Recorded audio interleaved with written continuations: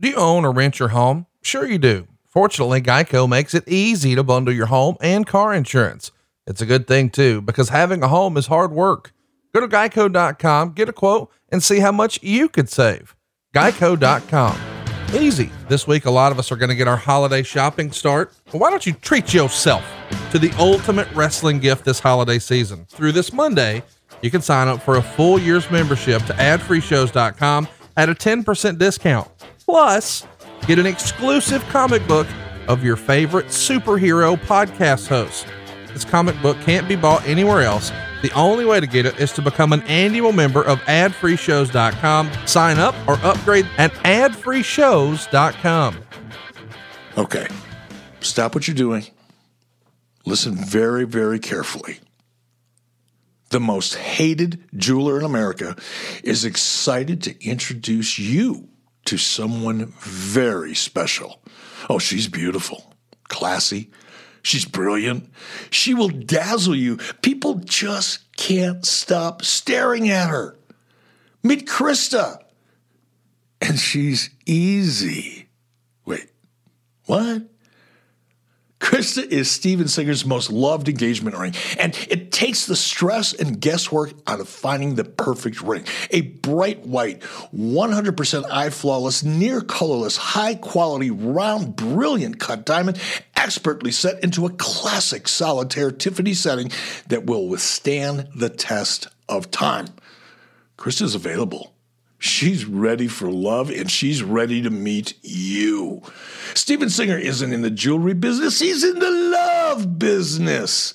This magnificent full 1 carat round brilliant cut diamond is only $3,198. Real jewelry doesn't have to be expensive. Plus, free shipping, and get this, 12 months interest-free financing. Steven's showroom is open by appointment only, or you can go to IHateStevenSinger.com and click on the Krista Ready for Love engagement ring. Steven Singer Jewelers. Real jewelry, real experts for your real love. That's IHateStevenSinger.com.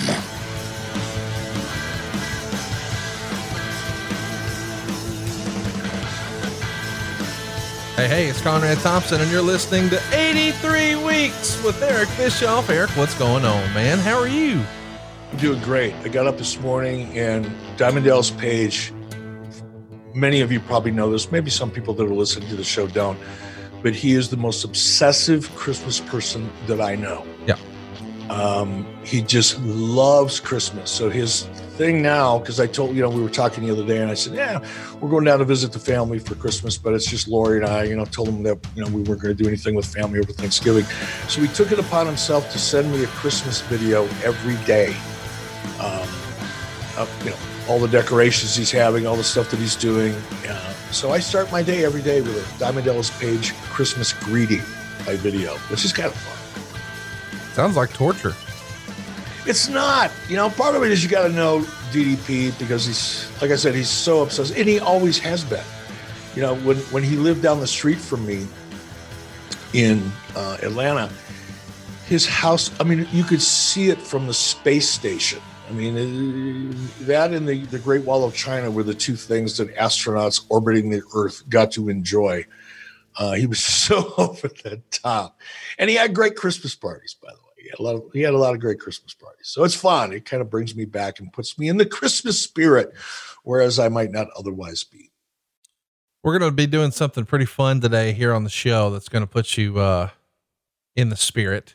We're going to be watching Monday Night Raw, and this feels like, I don't know, maybe almost like a nightmare situation. It's Christmas time. It's the holiday season, and you get fired from your job. You don't just get fired like at the end of a day on a Friday in the boss's office, just you and he.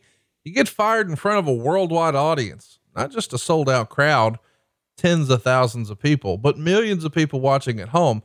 And he doesn't just hand you a sheet of paper, or as you like to do, send him a FedEx. No.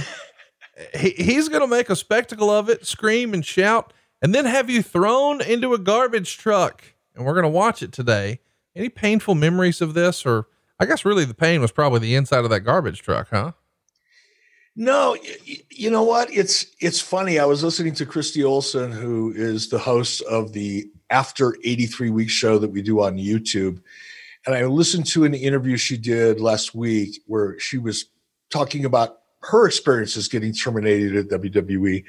And I'm not really commenting on that because everybody has their own, reaction to things like that.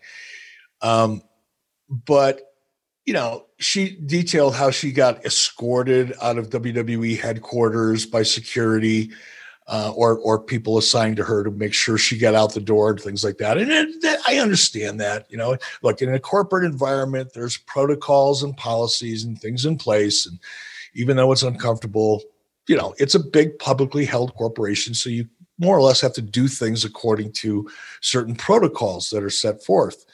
And it hurt her. She was very taken aback by that whole process.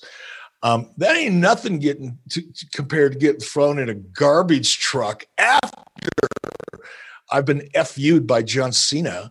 But it was fun. And I can't wait to talk about how this was all set up and things like that. But no, the inside of the garbage truck was not bad. They sterilized it, steam cleaned it. It was probably, the cleanest garbage truck in the country at that given moment, unless one was coming off the assembly line. You could probably have done, a minor surgery inside of that garbage truck and just been fine. So the inside of the garbage truck was no big deal. Well, boys and girls, fire up your WWE network. We are doing a watch along, but we've got some news and notes to hit before we actually click play there. This show is from December 5th, 2005. So I'm going to encourage you to pull up the network, go over to Raw, which is across the top. Click that and then select 2005 from the drop down. You shouldn't have to go too far and you'll see December 5th. The show has a 1 hour, 32-minute runtime. But before we start watching the show and just getting Eric's observations, I do want to bring up some news and notes. Unfortunately, one of the biggest pieces is that Eddie Guerrero passed away. November 13th, 2005, he was found unconscious in his hotel room at the Marriott Hotel in Minneapolis. His nephew Chavo discovered him. And in a 2020 interview for the documentary Dark Side of the Ring that Vice aired here in America, Chavo explained that Eddie had passed out in the hotel bathroom with a toothbrush in his hand and was barely clinging to life when Chavo discovered him. Ultimately, Eddie was pronounced dead upon the paramedics arriving at the scene. He was only 38 years old, and the autopsy revealed that Guerrero died of acute heart failure due to some underlying cardiovascular disease. But this is horrible news anytime you lose a big talent or anyone that you are friends with or a coworker with.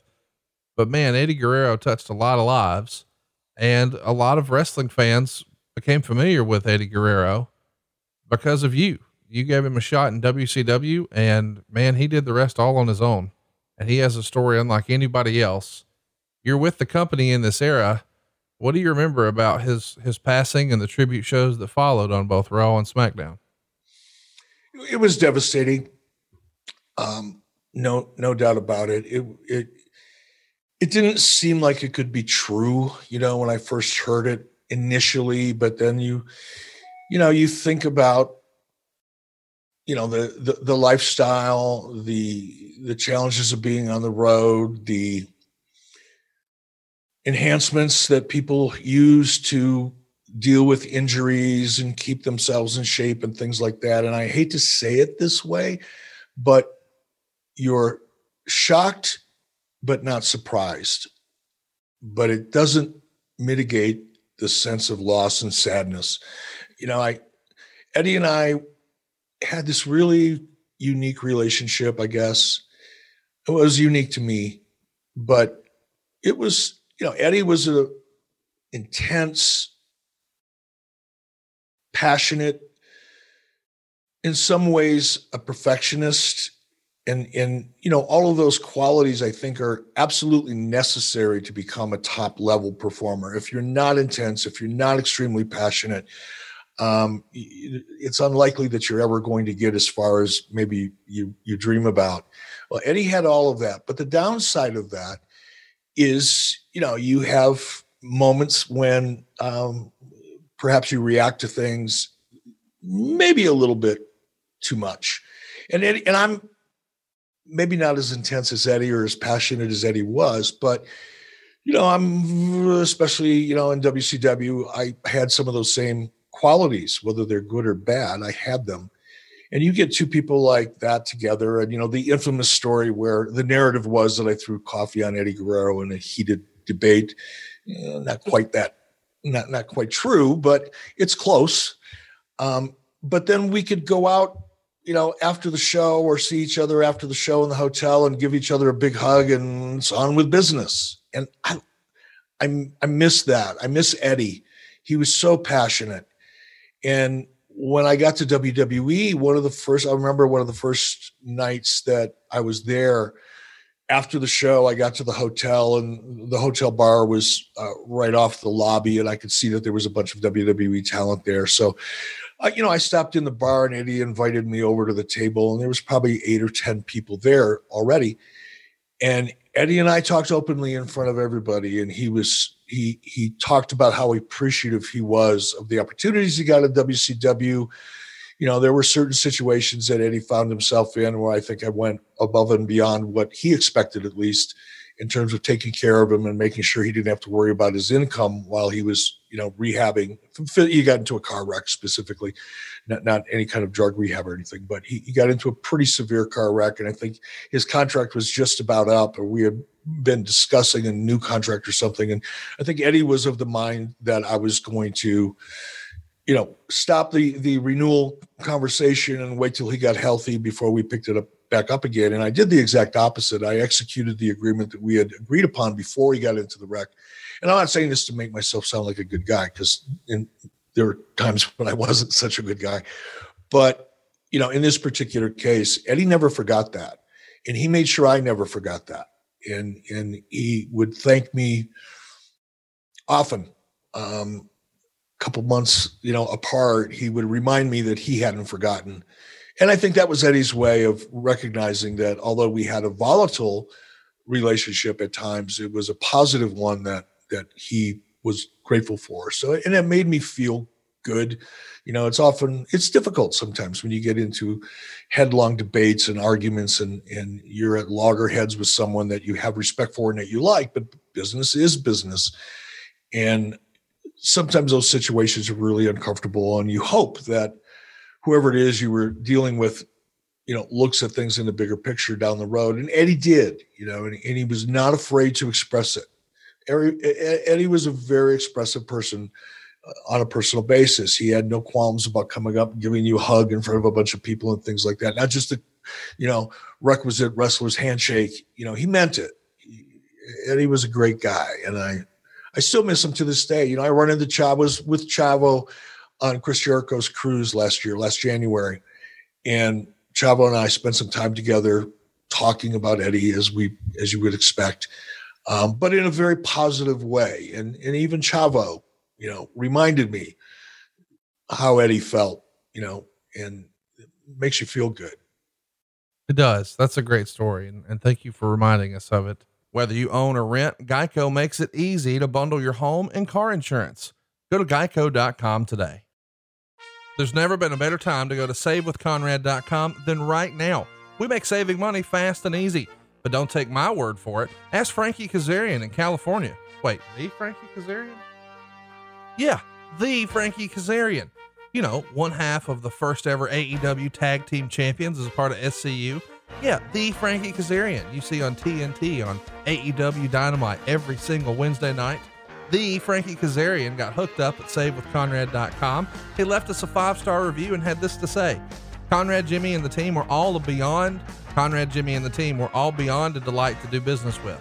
We wanted to do some major renovations and additions to our home that made this process incredibly easy and comfortable for us. They were always there to answer any questions we had and help us every step of the way. I cannot recommend them enough. Their professionalism is second to none, and they were a pleasure to do business with. Frankie Kazarian. Well, thank you, Mr. Kazarian, for the 5-star review. I hope you and the missus enjoy turning your house into your home. Frankie knew what to do. He went to savewithconrad.com. He told his old mortgage company, SCU later. How about this? When you go to savewithconrad.com, you're going to realize that you're currently in the worst mortgage you've ever been in. Savewithconrad.com can help though. NMLS number 65084, equal housing lender. And did I mention no house payments for 2 months? We're licensed in more than 40 states, and you don't need perfect credit. So if we can't save you cash, we won't waste your time. Find out how much money you can save right now for free, just like Frankie did at savewithconrad.com. The result of his passing is going to be a whole new discussion about drugs. Vince McMahon actually brought both rosters together before the Raw tapings and announced that within 2 weeks, a new comprehensive drug policy would be put into effect. Quote, performance enhancing drugs such as steroids, etc., recreational drugs, as well as abuse of prescription drugs will be banned. That was all from the WWE website. In addition to the new drug testing procedure, there will also be an emphasis on cardiovascular examinations. Vince at the meeting said he wanted to get the word out to them personally before they started hearing rumors on the street. And he said they'd been looking into this process recently and it was bound to happen. He said the policy would be very strict, but he's open to any suggestions anyone might have. And he said an independent company would be in charge of testing and neither himself nor the office would have anything to do with it. Anyone with a full-time contract with the company is eligible for testing. And he asked if there were any questions and the room went dead silent. He said he knew there were a million things running through their head and there was nervous laughter. Kurt Angle finally asked about testing for prescription medication and whether they could determine if someone was actually abusing. And Meltzer would say, the Torch rather would say, keep in mind, Angle has said on the record, not a day goes by where he doesn't pop pain pills. Vince basically said he'd get a printout from the testing company that would list what someone took, when they took it, and whether they were abusing it. He said it would be a relatively simple matter to determine if someone was abusing something. The policy, he said, would be very fair and that it would be the same across the board for everyone, promising no special considerations. Someone asked if it would be random and he said yes, and relatively frequently. He said there would be programs set up to help those with problems. He said some of the folks might have been around when they did this the first time, making reference to the early 90s steroid scandals. And the difference here was this time he'd be the second person to know. The testing company would inform the talent first, then Vince, and there would be nothing he could do about it at that point. No ifs, ands, or buts. And this is a major story that is obviously going to have enormous ramifications on the entire industry. And, the Torch, I almost said Meltzer again. Wade would write, make no mistake about it. Whatever you think of Vince McMahon, he's dead serious about the issue this week. True, he's given us very little reason to have faith in years past, but this time it's different. How different we won't know for many weeks or months, and for how long is another issue entirely. You were a part of the company when he has this meeting. What do you remember about this meeting with Vince? And did you feel like, well, this is a real paradigm shift for the company? I was a part of the meeting. You've covered it. Wade covered it pretty accurately. What was I thinking? And this is personal. This isn't professional. I'm not a doctor. I don't play one on podcasts or anything like that. But obviously, I was involved in the business for quite a while. I've learned, unfortunately, too many people that either worked with me, for me in WCW or afterwards, many of them have died because not necessarily because of steroids, although I think in Eddie's case, again, I'm not playing doctor here. But if I would have had to guess, there was, a fair amount of use, probably abuse of testosterone, which, we often hear unfortunately, when someone, particularly in wrestling, dies, or bodybuilding or any other sport, the cause of death is heart failure. Nobody really goes into too much detail, nor should they, or is it necessary? But, just common sense, your heart is a muscle, just like your triceps and your biceps and your delts and your pecs and all the other things that everybody works so hard to build and improve. But in an enlarged heart, I think the medical term for it is cardiomyopathy or congestive cardiomyopathy or something like that.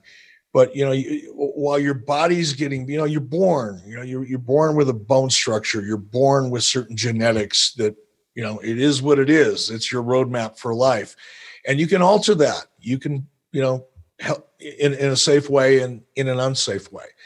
And I think for a long time, people have abused testosterone. It occurs naturally in your body. And right now, today, testosterone is pretty easily available. Back in probably 2005 and 2019 in the 90s, testosterone was hard to get. Not so much anymore. And you can get testosterone and use testosterone if it's prescribed by a doctor who watches over and is really careful about dosages and things like that. You get consistent blood testing to indicate any issues.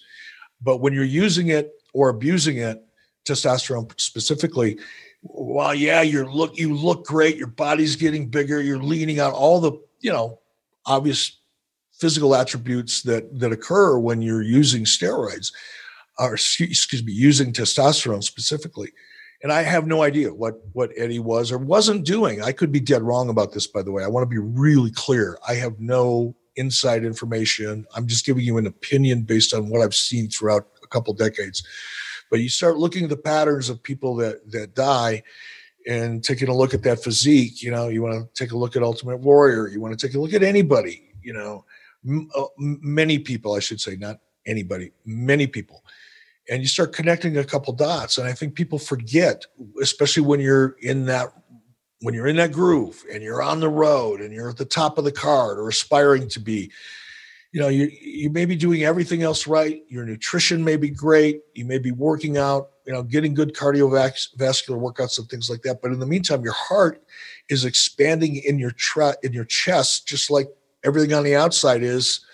You're affecting the muscles on the inside, and the heart being one of them. And I think I'm guessing that probably contributed to Eddie's issue. And I think during the course of that meeting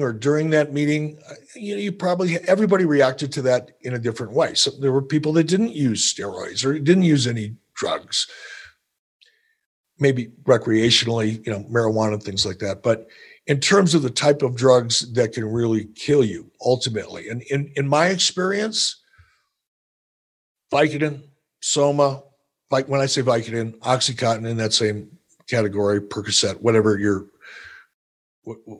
opiate of choice is. Yes, you could get those legally. Yes, and especially back in 2005, they were easy to get. There were pain clinics all over the state of Florida. Every shady doctor that still held a license, moved to Florida, opened up a pain clinic. And I personally, I had my hand operated on several years ago, and my doctor, prescribed me Vicodin. And, I don't want to say I'm impervious to pain, but I have a really, really high threshold for it. And that's just a genetic thing. It's not a tough guy thing. It's just a genetic thing. But I said, okay, good, because it was a pretty extensive surgery, by the way. To this day, I've got a scar that goes from my middle knuckle on my little finger of my right hand all the way down to my wrist. And it looked horrible. I thought it was a pretty intensive surgery. And I got out and I got a prescription for like 60 Vicodin. And it's like, wow, that's a lot of Vicks. And I had dabbled recreationally. I'm no saint. The famous, in a wrestling locker room, when you said a starter kit, everybody kind of knew what that was, which was, a Vicodin or two, depending on your tolerance and size, with a little mini thin that you could buy over the counter, or a couple mini thins that you could buy over the counter at any 7-Eleven or convenience store anywhere. It's all caffeine. And maybe a beer or two as a chaser, and you were on a pretty good roll. That was a pretty common cocktail and combination. And I've done it too, illegally and illicitly. So I'm not throwing stones at anybody. But when you start doing that in, massive quantities and a consistent quantity, and then you combine that with alcohol, those are the two, I think, primarily the combination of things that have, unfortunately led to the death of a lot of people is abuse of opiates, alcohol, and stimulants. Puts a tremendous amount of stress on your body, People don't realize, I don't mean to go off on some kind of a medical clinic here, but again, because this is an important topic. And fortunately, the WWE, you can be critical, you can say whatever you want to say, but they've done a great job in an industry where rampant abuse of not necessarily illegal drugs that you buy from some drug dealer on a street corner. It's not like heroin. This is stuff that comes from doctors who write prescriptions. And I could go off on an entirely different tangent that would take us 3 hours to get through on that subject. But that was the issue, was prescription drugs and alcohol and the abuse of it and the stress that it put on your system. Now add to that someone who's been abusing testosterone rather than taking, a prescribed dose of testosterone. If you happen to be getting it from a legitimate doctor who's really monitoring your process, if you doctor shop and do a couple different things, and now you're able to take 2 or 3 times, the dose of testosterone that's safe and healthy for you.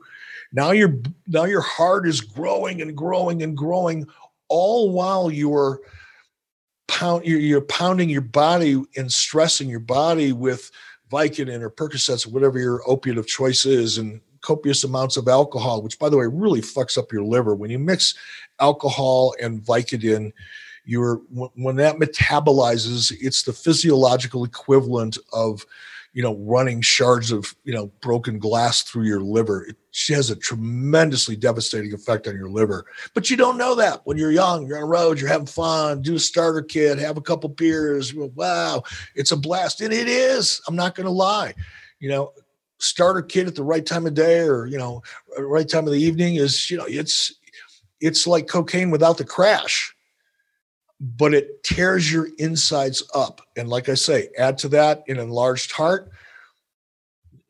It's a bad combination. And I think if you go back and you look at a lot of the deaths, and you're never going to be able to research it completely because it comes back as congestive heart failure or something along those lines, very broad, general.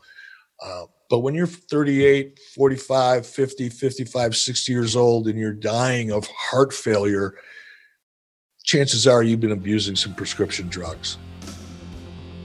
It's no surprise that current events might be contributing to more stress and sleep deprivation. Ebb Cool Drift can help. Maybe you have trouble falling asleep, or even worse, when you wake up, it feels like you hardly slept. Give the gift of sleep this year with Ebb Cool Drift. Imagine what you can take on in the morning after a restful night of restorative sleep. Whether you're seeking a natural solution to a long-term battle with sleeplessness, or maybe looking for small improvements to operate at your peak, it really is time to try the Ebb Cool Drift sleep system. For the person who has everything, give them the priceless gift of sleep this year. The new Ebb Cool Drift Versa is a lightweight and portable sleep system designed to be incredibly versatile to fit your lifestyle, calming your racing mind anywhere you need. And with its rechargeable battery, it makes it easy to use, whether it's before bed to wind down in other rooms of the house or while you sleep. As a heads up, Ebb Cool Drift has been clinically validated and backed by decades of research. In fact, users reported improved sleep quality by 90%. The Ebb Cool Drift sleep system provides a cooling, calming sensation to your forehead through a personalized algorithm so that a precise temperature is maintained. It's designed to counteract the way the body and mind react to stressful situations, helping you quiet your racing thoughts. And let me just tell you, this has been something that I struggled with, and I didn't realize that was the case. We've all sometimes used or heard the phrase, maybe even on cable TV, cooler than the other side of the pillow. Dude, I flipped my pillow so many times. I was looking for the cool side. Why did I need the cool side? Because I slept better. Duh, I knew that. But I didn't know why. And now that I know why, man, I'm sleeping better than ever thanks to the Ebb Cool Drift system. This is something that I really believe in. It's a home run at my house. Megan loves it. I love it. And right now you can save $25 off your order by going to tryebb.com/83 weeks and using the promo code 83 weeks at checkout. That's $25 off your order. And by the way, you can try it risk-free for 60 nights. That's tryebb.com/83 weeks. tryebb.com/83 weeks and use our promo code 83 weeks to save $25 today. If you're having trouble sleeping or know someone in your life who is, this is what you've been looking for. It's tryebb.com/83 weeks. And don't forget that promo code 83 weeks. Whew. Continues to be a hot topic, but I don't think you and I have ever discussed that as deeply as you just did there. So thank you for sharing all of that. Another person that you sort of went round and round with in WCW, besides Eddie Guerrero, was the Nature Boy himself. He makes the news here. He's arrested. Here's the report directly from the Torch. Ric Flair turned himself into North Carolina law enforcement Monday on charges that he, quote, throttled a fellow motorist during a road rage incident last week on Interstate 95. The incident allegedly happened at 6:30 p.m. the day before Thanksgiving. Flair, 56, was accused of grabbing Robert Steele of Charlotte by the throat in a road rage incident, shaking him and then kicking at his Toyota. I didn't do anything wrong, Flair told the local newspaper. As usual, I will be exonerated, he said. Flair was released on $1,000 bail. His mugshot appeared on Tuesday on the Smoking Gun website, on the front page, in fact, and it was immediately all over the internet. It was not the most becoming of pictures, made worse by the fact that it was snapped the day after Hunter beat the holy hell out of him at Survivor Series, and he had gigged multiple times. Whew. Flair makes the news. Did you have a reaction? This feels like this is going to lead to a lot of good-natured ribbing backstage. You know, I think too many people had respect for Rick to rib him about it. Maybe people really, really close to him might have. I don't know. I certainly wouldn't have. Look, you know Rick by now better than I ever did. And I think one thing that we can agree upon, and anybody that's known Rick for any amount of time or worked with Rick or spent time with Rick knows that he's a very emotional guy. He wears his emotions on his sleeves. He's a volatile person emotionally, and not just in a bad way. You look at Rick, when I look back at some of the most amazing interviews that Rick has done, in my opinion, the ones that stand out to me the most are the ones where he emotes and he gets into the story and the character, not so much the character, he gets into the story. Well, Rick very quickly, and we've talked about this ad nauseum on 83 weeks. When you believe a situation is real, whether you know it or not, you're a method actor. When you forget that these are words on a page and you internalize those words on a page in a way that allows you to believe and emote according to those emotions that you now believe, you get some of the world's best interviews and promos that have ever been done in professional wrestling. And one of the reasons that Rick is as amazing as he's been throughout his career, and probably could still be if he chose to, is that he believes it. His emotions are so close to the surface almost all of the time that it really doesn't take much to take those emotions over the top. And I don't know anything about the situation. Honestly, I didn't even remember it until you brought it up. And I don't think I thought too much about it when it happened. I know that sounds, like it doesn't make sense, but it's because I know Rick. And I also, again, I talk about myself all the time, but this is why I understand situations sometimes and I don't react to them maybe the way people that maybe other people don't understand, is I've been there, dude. I mean, I've been there. I've been in situations like that where now I haven't maybe gone so far as, grab someone by the throat and start stomping their car. I've caught myself. Luckily, I've caught myself before that, but I understand it. I too can be a very emotional person. I've learned to manage that, but I can't tell you the number of times, not that this is that important, but this is why I probably didn't think too much of it when I read about it. I remember a long time ago, I was probably in my 20s, where a couple kids, I was on a Harley and out just for a ride on a Saturday afternoon. And a couple kids thought I stopped at a 4-way stop, and a couple kids thought it'd be really funny to spin a donut in the gravel and spit rocks all over me on my motorcycle. It fucking didn't go down well at all for me. And I chased them on a Harley for about 40 miles. And I would pull up. Now, this is how stupid I was at the time and emotional. I would be on this Harley and I would pull up next to them at 40 and 50 and 60 miles an hour on a highway and start kicking at their car while I was alongside of them, trying to get them to pull over because I want to kick the shit out of them. And it scared the hell out of them, not because I was that physically imposing or anything, but because it was pretty crazy. And they finally, I don't know if they were run out of gas or if this was their intention, but they had an uncle that owned a vegetable stand. And it was kind of out in the country, which I enjoyed because I figured if I get a hold of these two punks in the country, then there's nobody going to stop and break anything up. And they finally pulled into this, vegetable stand of their uncle's, and they ran inside, and I casually got off my Harley. And by that time I was kind of like, the rage was over with. And I walked in and they were scared shitless. And their uncle said, "What the hell is going on?" And they told the story. And the uncle said, "You deserve to get your ass kicked." I was like, that time I said, "Oh, fuck it. It's over." And I got on my bike and I drove back home. But my point in saying all that is when you are an emotional person and an intense person like Rick is, I'm right about this. I can see it happening.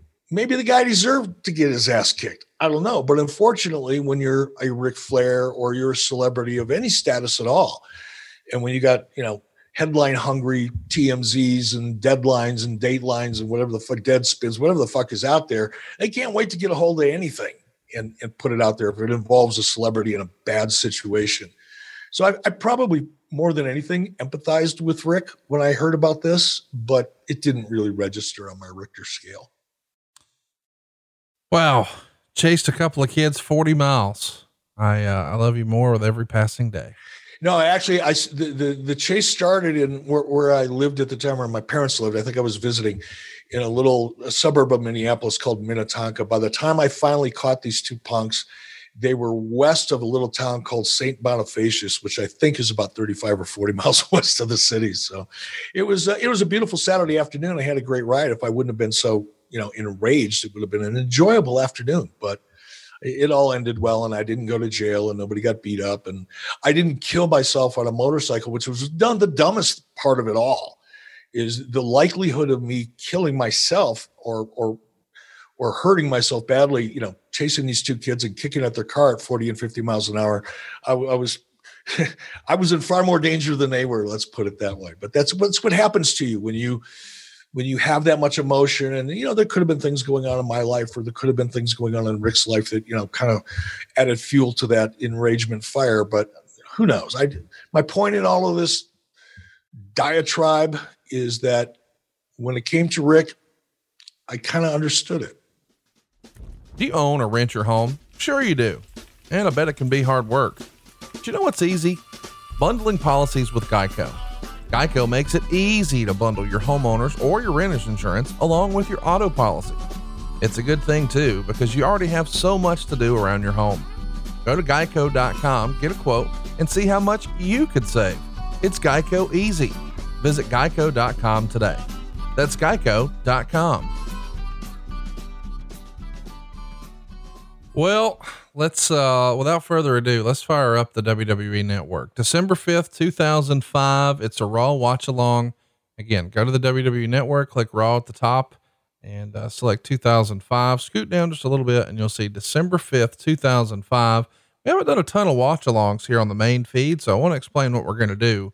You're going to watch this at home on TV or your computer or however you enjoy this, and you're going to mute it. So whenever you pull up the WWE Network, the bottom left-hand corner, you see the little speaker, you're going to mute that. You might want to turn on your closed captions. That's up to you, so you can get an idea of what the announcers are saying.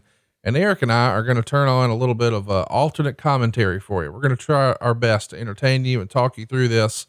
This is a pretty fun show to watch, as fun as getting fired around the holidays, I guess, can be.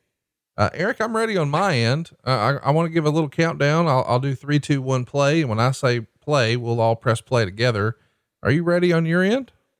I am ready to go, my friend. Well, here we go. We're going to go ahead and press play in 3, 2, 1, play. We'll see the old signature open here. I got to tell you, I really like this one. The old clips through the years, then, now, forever. Great stuff.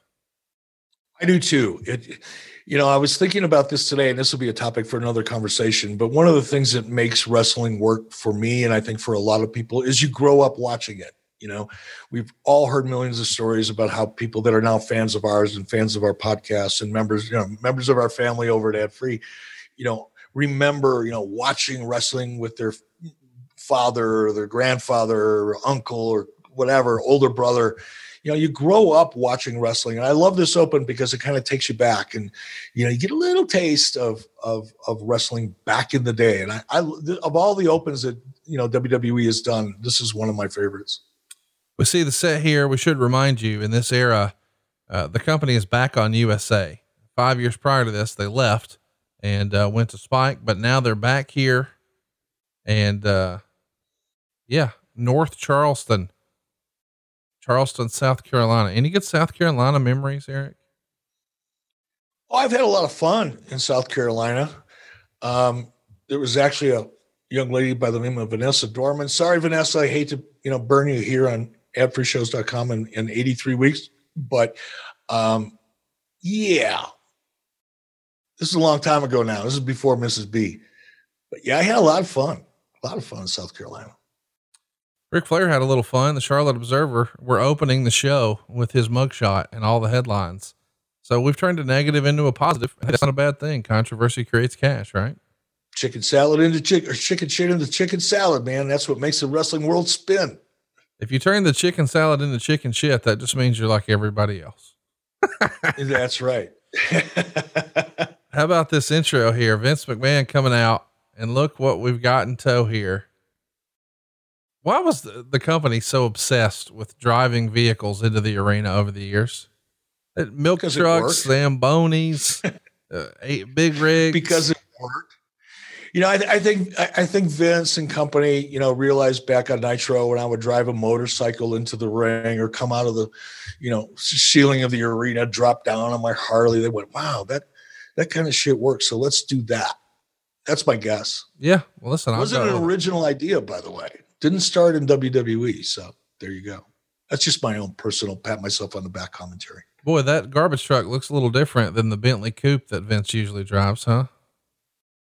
Yes, it does. I kind of like that look. When I was in Stamford last year, I was there for like 4 or 5 months, and I actually lived a block away from Vince McMahon. Really? Not a lot of people know that. Yeah, it was great. And I don't think he knew my apartment. I lived in corporate housing at the time. It was a really nice apartment, by the way, but it was right downtown Stamford. And I want to be a little careful. I don't give things away, but Vince had a really nice, I was never inside, but it's a penthouse, right? It was a very exclusive condominium. And it was always fun because I'd be out walking my dog, at night, and I'd see Vince come blasting around the corner. He drove like a fucking madman. He'd come zipping around the corner and dive down into the parking area. And like I said, he probably didn't even see me, or if he did, wouldn't have recognized me because I'm wearing my big green army coat and a hat, and I'm walking a dog. I look more like a homeless person with a dog than I did like an executive at his business. But he lived right down the street. We always, and on Monday mornings, whenever we would leave for SmackDown, whatever day that was, because sometimes I would go to Raw as well, even though I wasn't a part of it, and we'd all fly together. I'd be sitting on the jet, and typically we're waiting for Vince to arrive, and man, he'd come blowing up to that corporate jet like he was taking a pit at the Indy 500. He liked to drive. He's always been a Bentley guy too, from what I understand. I don't know about always, but I think he had a couple of them while I was there. I've seen him, I think, in at least 2 different ones. He maybe had even more. I don't know. Well, here he is. I love the introduction, by the way, where he says, yep, you see my garbage truck. The only thing missing is the trash itself. Let's bring him out here. Eric Bischoff. Come on. How much did Vince look at me? Look at the look. By the way, I did a fantastic job here. I have to pat myself on the back once again, but what a great job, Vince is doing here. And this was a really fun segment, despite the fact, and by the way, I wasn't, and we should talk about this at some point during this thing, but this wasn't me necessarily getting fired. I got notified by Stephanie McMahon that, they just decided they were going to go in a different, creative direction. I still had time left on my contract when I got the call from Stephanie. And she just said, look, we're going to take a different direction, and, we're going to pay you through your contract. No worries there. You didn't do anything wrong. There's no heat, nothing like that. It's just, we need to go in a different direction. And I remember getting that call, and I was interesting because the 2 times that I was terminated, I guess in this case, not really fired or terminated, but they just decided not to opt, into a contract extension. Both times I was relieved. And Stephanie, I think, anticipated me being upset or, having some kind of response to the phone call.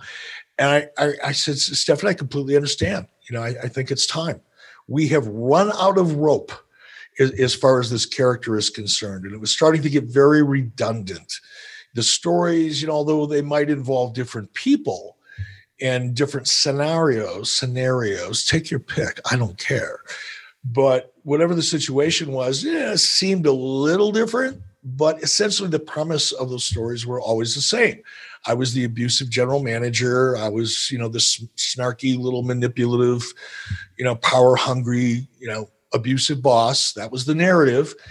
And eventually whoever it was would get their hands on me in the ring and beat my ass. And that was great. It worked for whatever, 3, 4 years, 5 years, whatever it was. I don't even remember anymore. But after a while, you get tired of doing that as a performer because you're doing the same things essentially over and over and over again. You may be doing it with different people. The setups may be a little different, but you just run out of room. I wasn't a wrestler.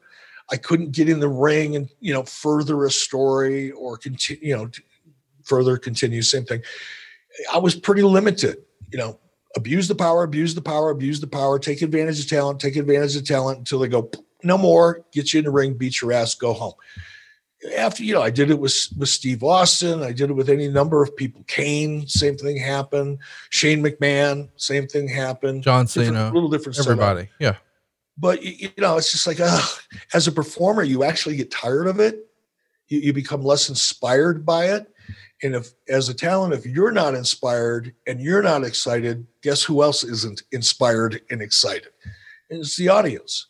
So when Stephanie called me, I was like, the time is right. I wasn't necessarily dependent upon my WWE income to pay my bills. That was a part of what I was doing, but I was producing television and making quite a bit. I was actually making 3 times more money doing that than I was making in WWE. So it wasn't like a big hit for me financially, but it certainly was time. And I fulfilled my goal. My goal was to end my career in WWE as a talent on a positive note. That was my goal going in. When Vince McMahon called me and said, hey, would you be interested in coming back? I told him, Lori, this is my way of putting the period at the end of the last sentence in the chapter that I want my career to end on. And this was actually a perfect setup for me. So they've appointed, or Vince has announced, as JR jokes, that you're wearing all black like you're dressed for your own funeral. Vince says, we're going to have tonight the trial of Eric Bischoff. And by the way, the entire crowd now is chanting asshole because, you've just been called an asshole by your appointed defender. Your attorney is going to be Jonathan Coachman. And as he makes his way to the ring, the announcers say, Johnny Cochran is rolling over in his grave. I think Coach gets a bad rap. Behind the scenes, super nice guy, friend of both of ours. He had to be having fun with this segment. I loved working with Coach, and he is a good dude, and we're still pretty good friends. And he was a great performer. I loved working with Coach because he loved performing. Yeah. And it showed, that he wasn't just memorizing a script and going out there and performing what he was asked to do. He was having a blast, and he was so much fun to work with. And he was very talented, not just having fun. He was having a blast and / very, very talented. And that's a wicked good combination. Wicked good. I like that. Wicked good. I don't think I've ever said that. Wicked good combination. And check this out. The other attorney, Mr. Mick Foley. I love that, coming out with a Batman lunchbox. Mick Foley making his way to the ring.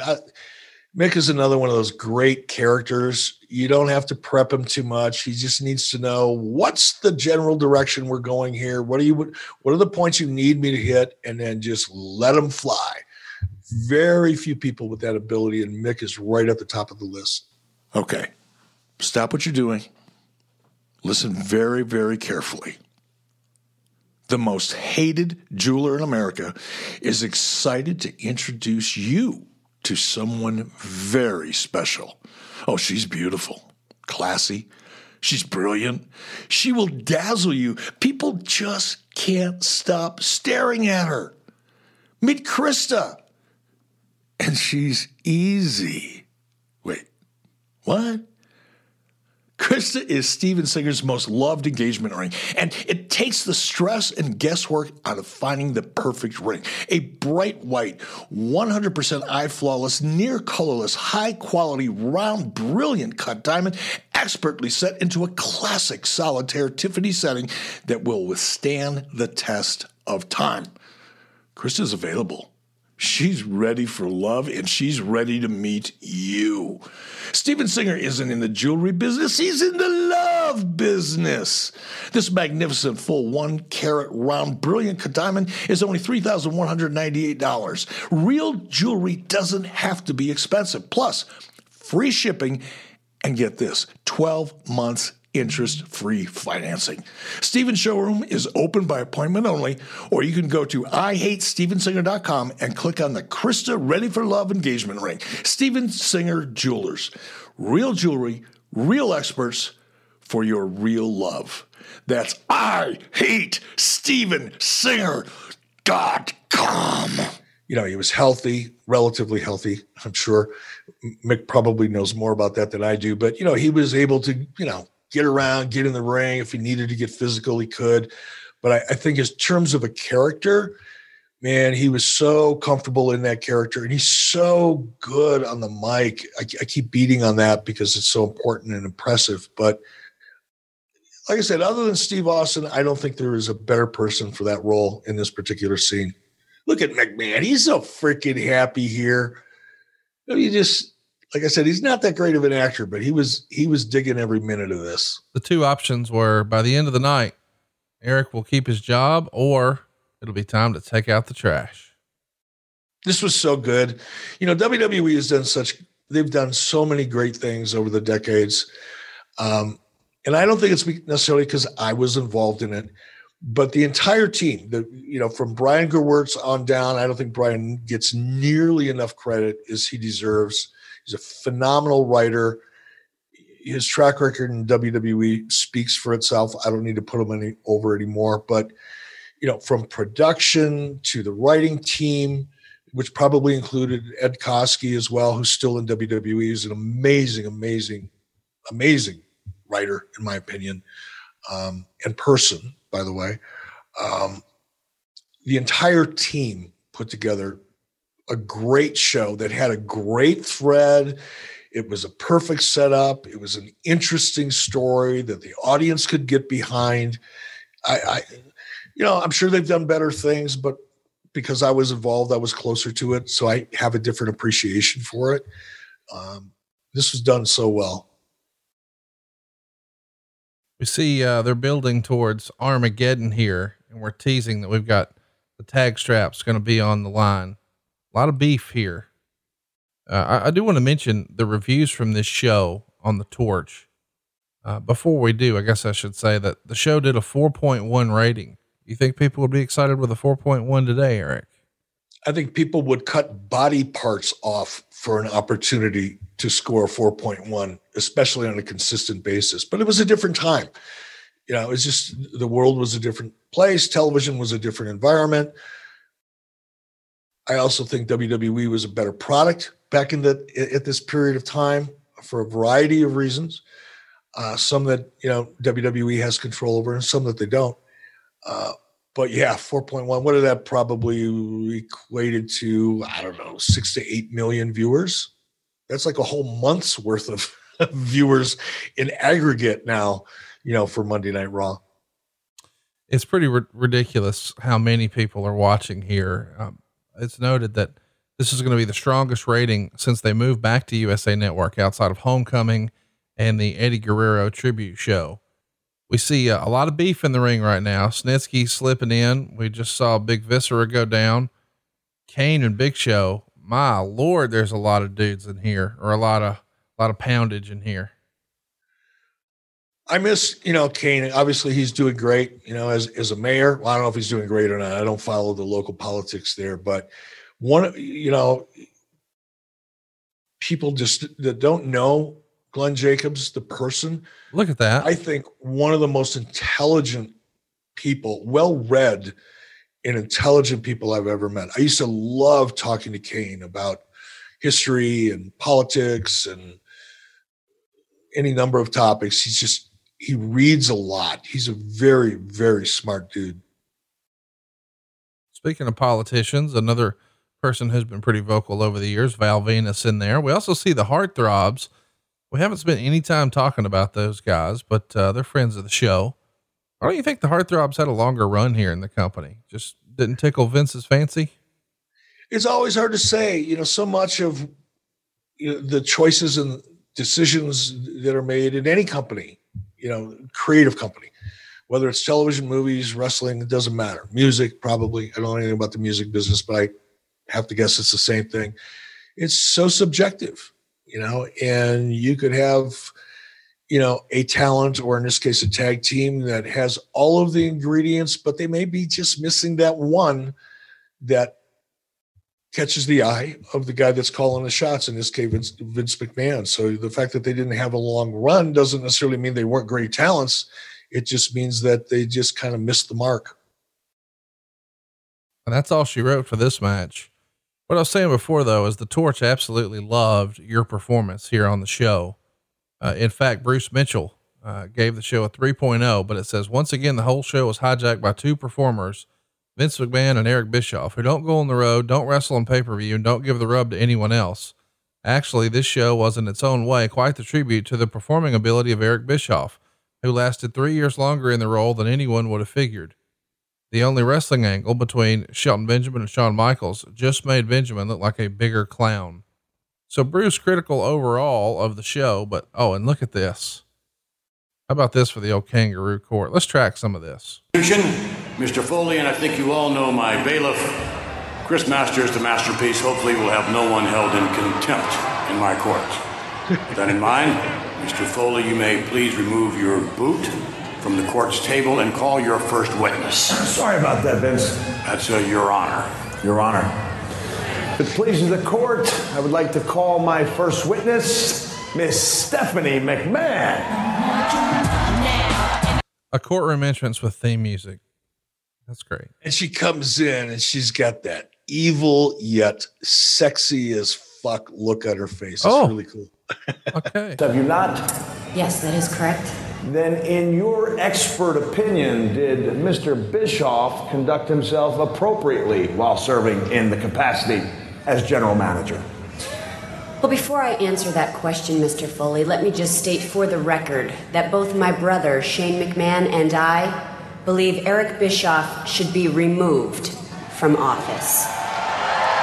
As far as my reasoning why, I believe actions speak louder than words, so let's take a look at the video footage. Yes, let's. So they're going to throw to a tape here, and they're going to see one of the more famous moments in Bischoff's run here. Bischoff wearing a Vince McMahon costume and going to make out with Vince's daughter. Let's track it. Oh. Because I'm the guy that's going to sign him.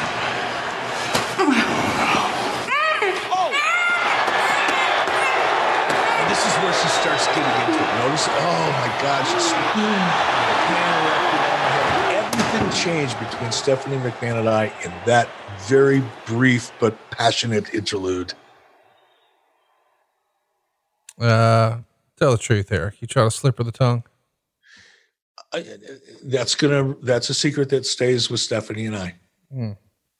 If circumstances were different, can you imagine if, in an alternate universe, she wasn't with Hunter and maybe you and Mrs. B weren't doing so well and you became Vince McMahon's son-in-law?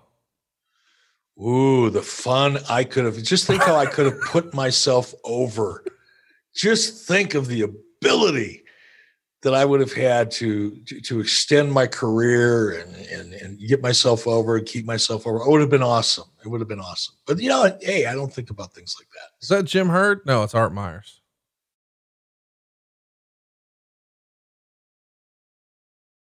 Here comes another big star. Couple of them. Mickie James on the left, Trish Stratus on the right. I think Mickie James has been criminally underrated. Probably one of the best in-ring performers of this generation. Why is that? I agree with you, by the way. Why do you think, I mean, look, you are now one of the leading experts, in my opinion, simply because of the amount of research and the passion that you have for the business and the product. You've had the ability to interview some of the biggest names in the industry. Heck, you're related to one of them. Why do you think Mickie James is as underrated as she is? Because I agree. I think it's got to be just Vince McMahon's positioning. I think he has his favorites. He has the type of look that he wants. And, those folks are going to get chance after chance after chance. And obviously Mickey's been around for a long time and had really great matches. But in this era, it was less about in-ring sort of bell to bell stuff. It's more about, hey, can we get a Playboy spread out of you? Yeah, as we see Victoria making her way to the ring with popping them things out. Candice Michelle, is that her name? Yeah, she comes down in a long dress, coat or whatever it is, and the first thing she does is as she's walking down the aisles, open it up and let those amazing breasts fly for the audience watching at home. And Tori Wilson, same. Although she's wearing, she's got a nice tight set of jeans on, rolled up a little bit, some boots on, but an amazing top that accentuated the positive. Not to sound like a perv, but it is what it is, folks. This was all eye candy more than it was anything else in this period of time. By the way, though, they picked the right two performers in the ring. Of course, Victoria, very capable in-ring performer. So is Mickie James. And they would repeat this match. You and I just talked about them wrestling these two women just last week on Final Resolution 2010 here on 83 Weeks for TNA. So, they're two of the very best in-ring performers, but maybe they don't exactly, because they know how to take some of these moves. Maybe they don't exactly check Vince's boxes in terms of, hey, we just need models who we can put in Playboy to cross promote, not necessarily women who really love wrestling and want to learn how to do it. And now, of course, I guess what I'm trying to say is, and we sometimes play the what if game. What if Mickie was born 10 years later? Would she or would she not have been a huge part of this women's revolution that we just experienced a few years ago? Has to be. And it amazing because Mickie can still go. It's not like her skills have deteriorated. It's not like she's lost a step. If anything, she's probably gotten better. Yes. As often happens as you mature as a performer, your instincts become more finely tuned. Your timing gets better. While you may not be able to physically do some of the same things that you used to do, you more than make up for that in experience and instinct. One is directly related to the other. But I think to this day, going back to what we were talking about a few moments ago, I think Mickie James should be at this moment, one of the top stars in the women's division in WWE. And I'm perplexed as to why she's not. I think it's probably, and listen, Vince way better than I do. It's probably just when Vince sort of sees you in a certain spot, you're kind of there, we've seen a lot of guys as Jim Ross likes to say sometimes, go learn a new hold. They go become a superstar somewhere else and then come back. And now they've got a fresh paint of coat. I'm saying it like Bruce does now, a fresh coat of paint. You see what Drew McIntyre did. He was part of a 3-man band, gets cut loose, goes and really makes his name everywhere else, literally everywhere else, comes back. And now he's the top guy. And I don't know. I feel like Mickie James is probably in a similar spot where Vince just saw her in a certain space and that's where she is. And I think Natalya is probably in the same spot. The holidays are here. Have you made your wish list yet? Our sponsor today has the #1 wished for gift of the year, Manscaped. The best in men's below and above the belt grooming. Manscaped is here to ensure you're taking care of your manhood and your nose hairs with their new performance package. Ho, ho, ho, fellas. Naughty or nice, 'tis the season to perform. And let me tell you, nobody's going to want to perform anything with you if you got those old man nose hairs, from those old man ear hairs. And I got to tell you, this ear hair thing has really been something that I've noticed for the first time in my life in the more recent years. I don't know how it happens, but dude, Manscaped has changed my life. Actually, I'm almost embarrassed to tell you this, but I keep it by my recliner. And I just throw that thing in there and knock it out. It's awesome. Now, I also want to mention the nose hair deal. I know some of you personally. I'm getting you one of these for Christmas. I'm trying to have a conversation with you, and I can't take your ass seriously because every time you talk, it's like Will-O the Wisp just waving at me. It's stupid and gross. But you're in luck because the Manscaped Perfect Package is the ultimate men's hygiene bundle, and it makes the perfect gift. Imagine opening an attractive box that says your balls will thank you, with the most sought after gadgets and scents a person could find inside. Included in this new package is the Weed Whacker. It's the ear and nose hair trimmer I was telling you about. It's waterproof. It's got a 9,000 RPM motor powered 360 degree rotary dual blade system that's going to prove your nose hair ain't shit. And look guys, 79% of partners admitted that long nose hair is a major turnoff. Duh. Nobody wants you on top of them wearing it out. And you got that fucking nose hair moving back and forth. Why not use the best tools out there for the job? This bundle also includes the Lawnmower 3.0 trimmer. It's the best trimmer on the market for your balls, for your butthole, for your body. The dads can't stop talking about this. The teens secretly buy this, and the women are going to love you for it. I don't know why they want to do the things they want to do, but I know when it's been Manscaped, they like doing it a little more. 'Tis the season to Manscaped, so go get yourself, your dad, your brother, your friends, even your coworkers. Might want to think about that one.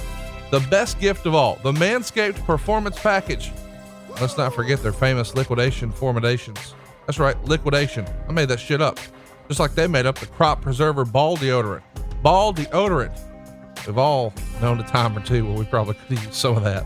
How about the Crop Reviver? This is a game changer for Eric Bischoff. You can just tell by looking at him, he's got old man saggy balls, but he's doing better than ever thanks to the Crop Reviver. It's going to maximize his hygiene in his ball routine.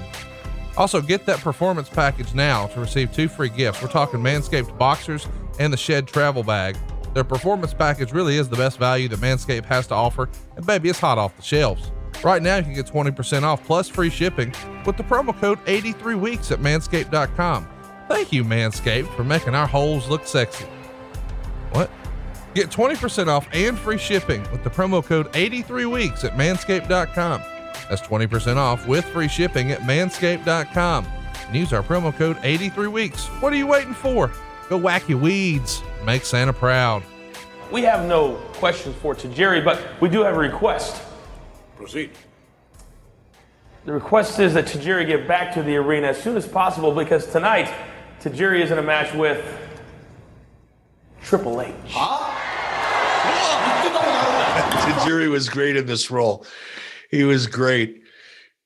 I like that. And by the way, beforehand, he was taking you to task because he alleged that he had been a big star in both Japan and ECW, but you ignored this. And then I think he wanted you to have a rhinoceros horn up your anus or something like that. Yeah. And Kasama is one of my favorite people in WWE. We still stay in touch.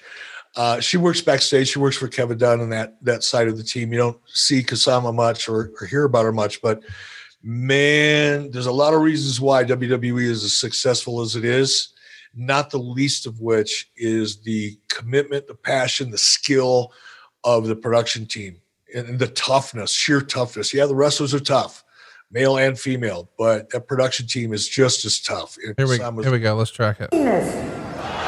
Bischoff has no penis. Your Honor, I object to that. There is little, if any, evidence that my client has no penis.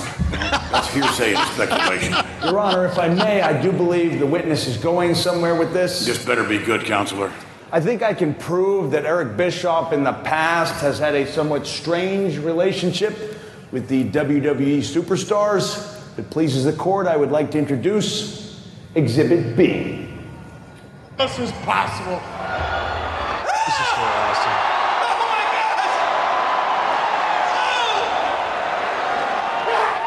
Who was a better kisser, Mae Young or Stephanie? By far and away, Stephanie. Although she's a close second to her mother. Is this on your highlight reel? No, this is not on my highlight reel. Oh my God. Now notice how far my face is turned. I bring my chin up to avoid contact. Look at this lady. Look at this lady. Oh, she's senile, clearly oversexed, and above all else, she is taunting my client.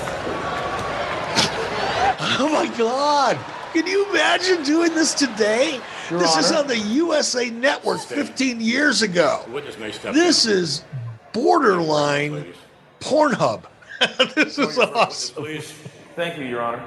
My first witness is a. Is it true that she put sardines in her drawers? handpicked You know, by that's the story, and she stuck to it. I'd like to call. our very I don't own know. Like I said, I was doing everything in my power, as difficult as it was in that particular moment, because I was laying in the corner on my ass. Eric, you didn't get a waft. Thank you very Huh? much. You didn't get a waft of this. You didn't get a whiff of this.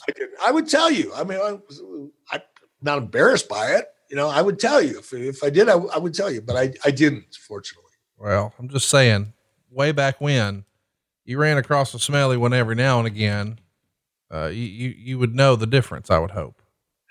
Conrad. Sardines. You eat weird food. We've talked No, about. I do eat weird food, and I know fish when I smell it. That's what I'm saying. Lutta fish or whatever, and lutefish and Lutefisk. Don't let go of the lutefisk. But here's the other thing. Now I'm going to be honest. I'm going to be completely transparent here. You know how it is. You know what being nose blind is like, right? Like, yeah. You know, if you work in a bakery, you know, your first day in the job, you're just like overwhelmed with the smell of baked goods, and it drives you crazy and you get hungry. But by the end of the first week or the first 2 weeks, you can't even smell it anymore. And maybe it was because of my constant proximity to raw fish and my passion for such that maybe I was nose blind. Maybe there was just, 3 cans of sardines packed in there somehow, and I just didn't get a whiff of it because I was nose blind. That could be. This is a horrible conversation. What are we talking about? What are we doing with our lives? I don't know. What have we become? I don't know. It's a great question. We see an interesting backstage vignette here. Shelton Benjamin trying to tape up, getting ready for his match. Shawn Michaels coming to talk the trash, saying, "Oh, you're going to be in front of your home state crowd here today. And tonight you're going to like a big fat zero," and, hyping him up here. It's going to be a fun time. Let's talk about Shelton Benjamin for a while. Shelton Benjamin has probably had, people can define success in different ways. But I would imagine if you just broke out a calculator and took a look at Shelton Benjamin's financial career in WWE, he's going to be right up there with, as one of, the most successful performers in WWE, not because he necessarily made it to the top and was a main event in a bunch of pay-per-views and all that kind of thing.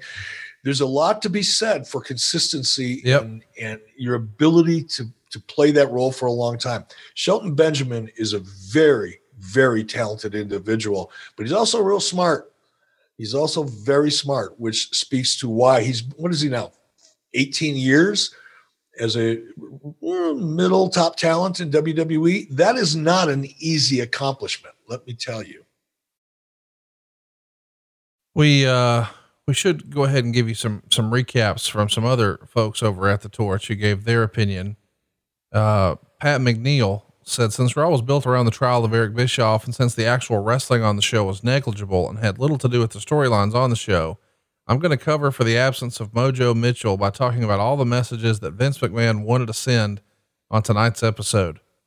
Vince hates suck-ups, despite all the evidence to the contrary. Triple H and Stephanie really do make a cute couple. Nothing's more important in WWE than being a team player. It's okay to use the premature deaths of professional wrestlers to help get a storyline across. If you're not main eventing pay-per-views, it's your own damn fault, even if you're being punished for being a taller, better looking, more athletic, and more articulate version of WWE's chosen son-in-law. Never let your midlife crisis bring bad publicity upon the WWE. Have a cool gimmick like the Elimination Chamber is more important than booking coherent wrestling angles. Mick Foley likes eating junk food. Oh, and false advertising a Ric Flair appearance on Raw, not cool." I love the Torch, but boy, this was just negative all the way down.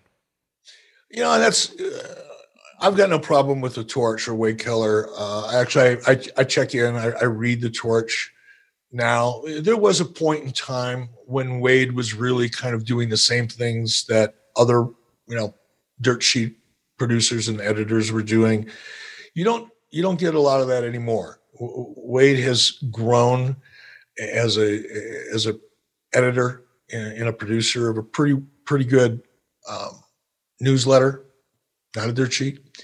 But there was a time that he did. And I think oftentimes people, and I don't even know this cat that wrote that. I don't think I've ever met him. If I did, it doesn't stick out in my mind. But, you feel the need. You want to get attention. You want people to click. You want people to read your columns. You want to make a name for yourself. And it's really easy to be critical. It's really easy to be cynical. It's the easiest thing in the world is to be a cynic. And unfortunately, the audience reacts to that. And I think that was what was going on here. Why the hate? This is a really, really well-produced, highly entertaining show that delivered somewhere between 6 or 8 million people. Why not talk about what's right? Why do you have to reach in your bag of crap and throw out the biggest handful of turds you could find in that bag, to try to get attention for yourself? That's always been my problem with this type of writing. And I'm not going to call it reporting because it's not. It's just in a fucking opinion from a very cynical person. And I don't know. That kind of stuff just bothers me. To this day, it bothers me. I get a little amped up just hearing you, repeat that to me. It's why? If you're really good, if you really know your business, talk about that. Talk about what's working.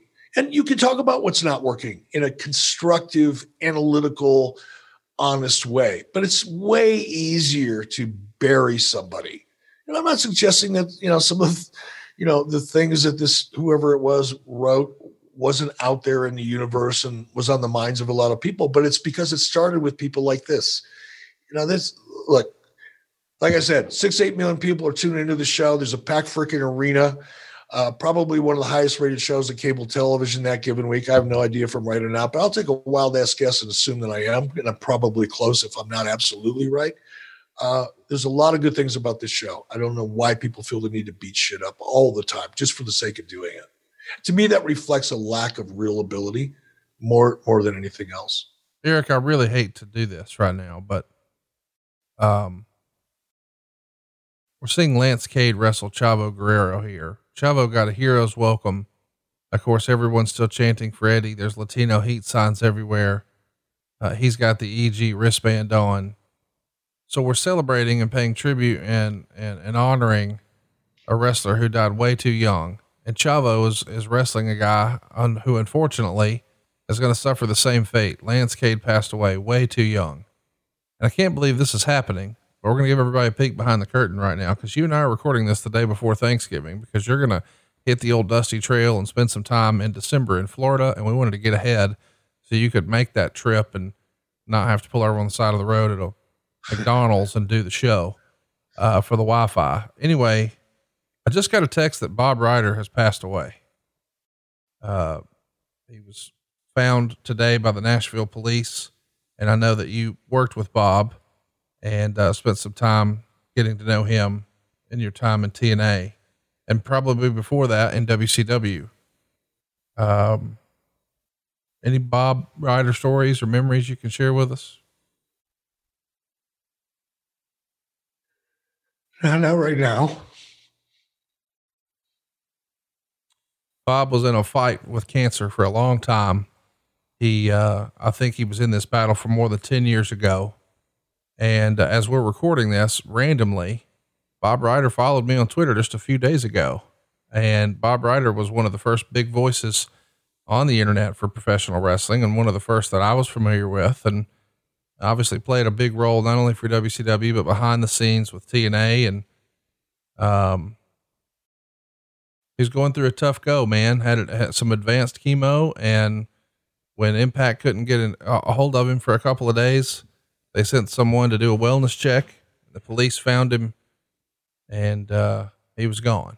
And goddamn, this sucks, man. Obviously this is a totally different circumstance than the way we lost Eddie Guerrero or we lost Lance Cade, but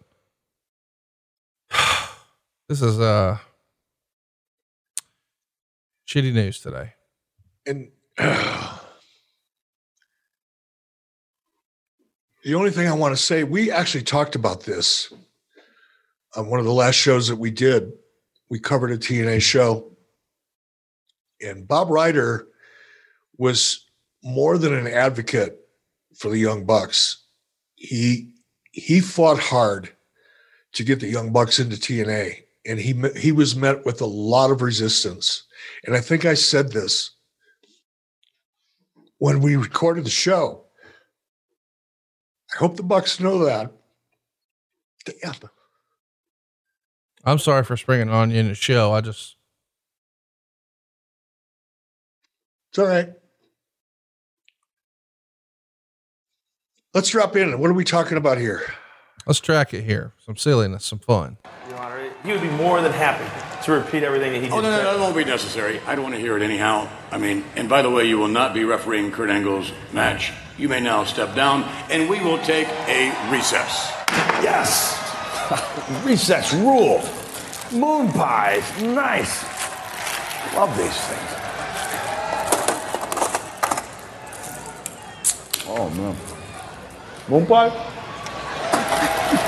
Moon pie and an RC. Well, as we said, Ric Flair has been all over the news. He's been accused of road rage. It's hard to really have a lot of fun right now. I'll try to switch gears and get us back on track. If there's anything else we want to touch on with that, we can. But there would be some folks who were pretty critical of having Foley pull out snack cakes in this skit.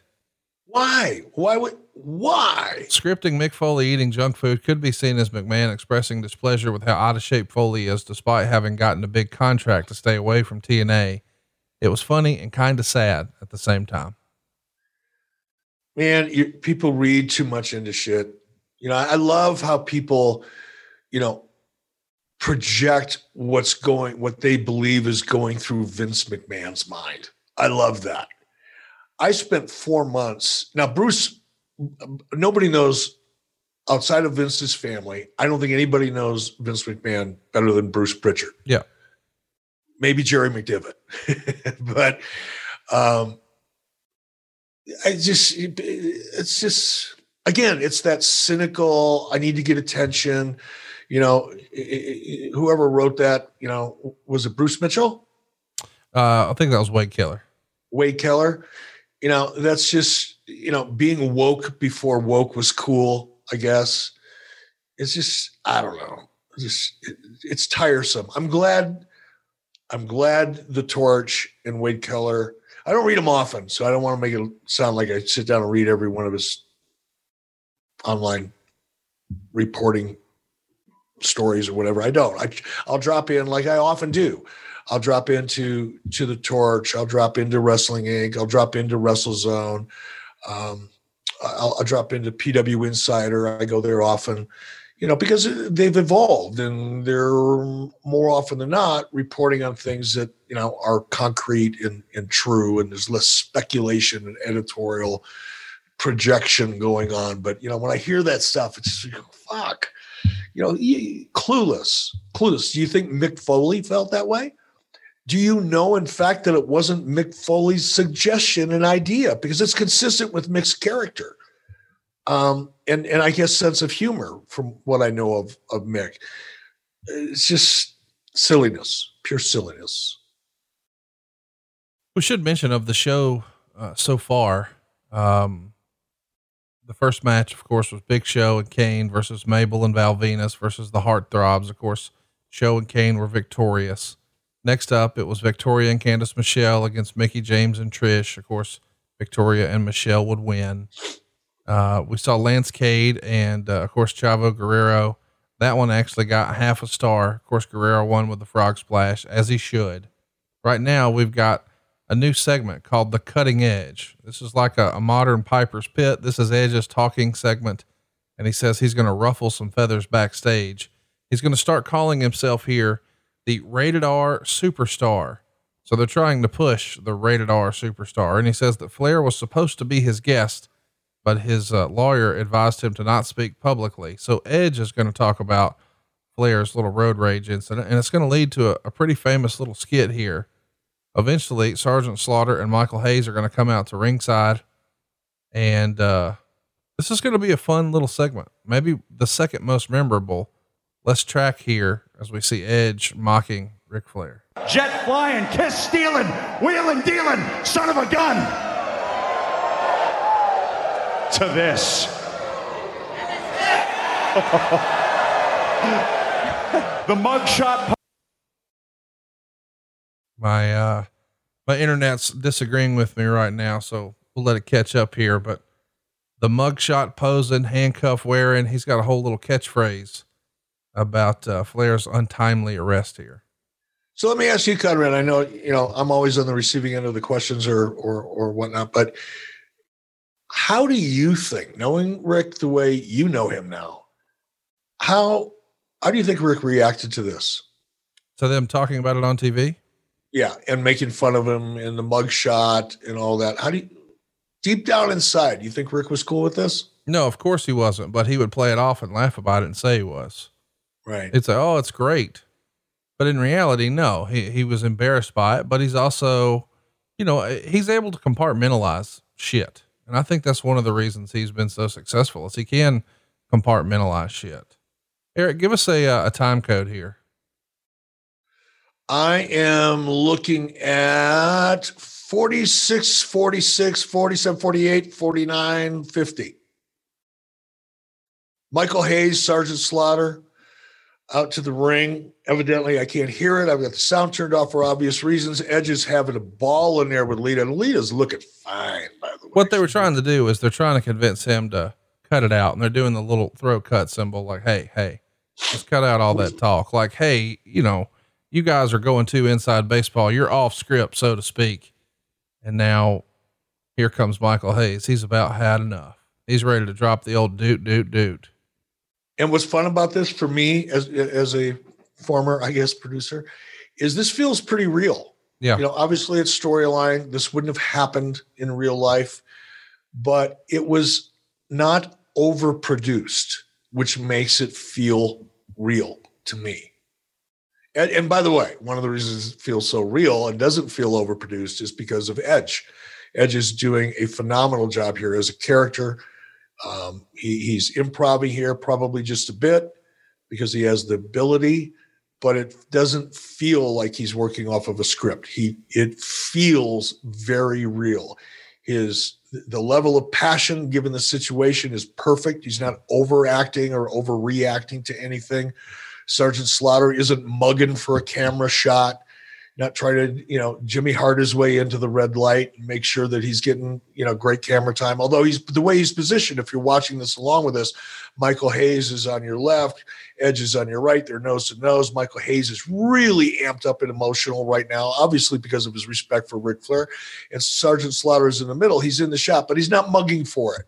It's this scene right here, to me, aside from the fucked up camera work, does seem to feel like a real scene, and it could be real. It allows you to suspend. We've all heard it. We've read it in all the dirt sheets because they picked up on it somewhere. You could forget that you're watching wrestling and get sucked into the emotion of it all, particularly because of Ric Flair. Ric Flair is a beloved character at this point. Michael Hayes, his relationship with Rick makes all of this make sense. The holidays are just around the corner. Got a quick question for you. Are you looking for a way to stay connected with your loved ones during the holidays this year? This is going to be a pretty challenging year due to all the social distancing and a lot of folks not wanting to travel right now. So here's the thing. If you're not able to be in person, Skylight might be the perfect gift for you. If you're thinking to yourself, I want to give a gift that will make my mom or dad or grandmother or grandfather feel like they're right there with us during the holidays, boom, Skylight to the rescue. And if you're not able to travel to them during this current situation, I really can't recommend the Skylight frame enough. We haven't talked about this a lot on my shows, but My mother-in-law recently moved from Denver to Charlotte, North Carolina. Well, of course, now during social distancing, she wants to be near the grandkids, and we're down here in Alabama. It's probably less than ideal, and we thought the skylight would be a home run. So this past weekend, we gifted my mother-in-law one of these new skylight frames, and she absolutely loved it. Now here's the pro tip what we did. We preloaded it with pictures, but all weekend she was getting updates in real time. Let me explain. For a really special gift for the special people in your life, you really have to check out Skylight Frame. It's a photo frame that you can update instantly by email from anywhere. This is a perfect way to feel close to those that you really care about, even when you have to be separated. I want to mention it sets up effortlessly in under 60 seconds. You just plug it in, use the touchscreen to connect to your wireless network, and enjoy. Sending photos to Skylight is effortless. Everyone in the family can just email them to this personal Skylight email address, and they pop up in seconds. It's worth mentioning multiple people can send photos to the frame, so it's a great way to keep a whole network in place. So right now, of course, she can get pictures from all three of the grandkids, and it's just so cool. It's a black and white frame. It's a black frame with a white mat, excuse me. It looks like a real photo frame. It's going to look classy in your house, but man, this is special. As we mentioned, it's a 10-inch touchscreen. You can swipe through the photos with your finger, or you can even tap the photo to thank the person who sent you the photo. By the way, this is 100% satisfaction guaranteed. If you don't love your skylight, they'll offer you a full refund. And as I said, you can preload it with your favorite photos for a personalized gift.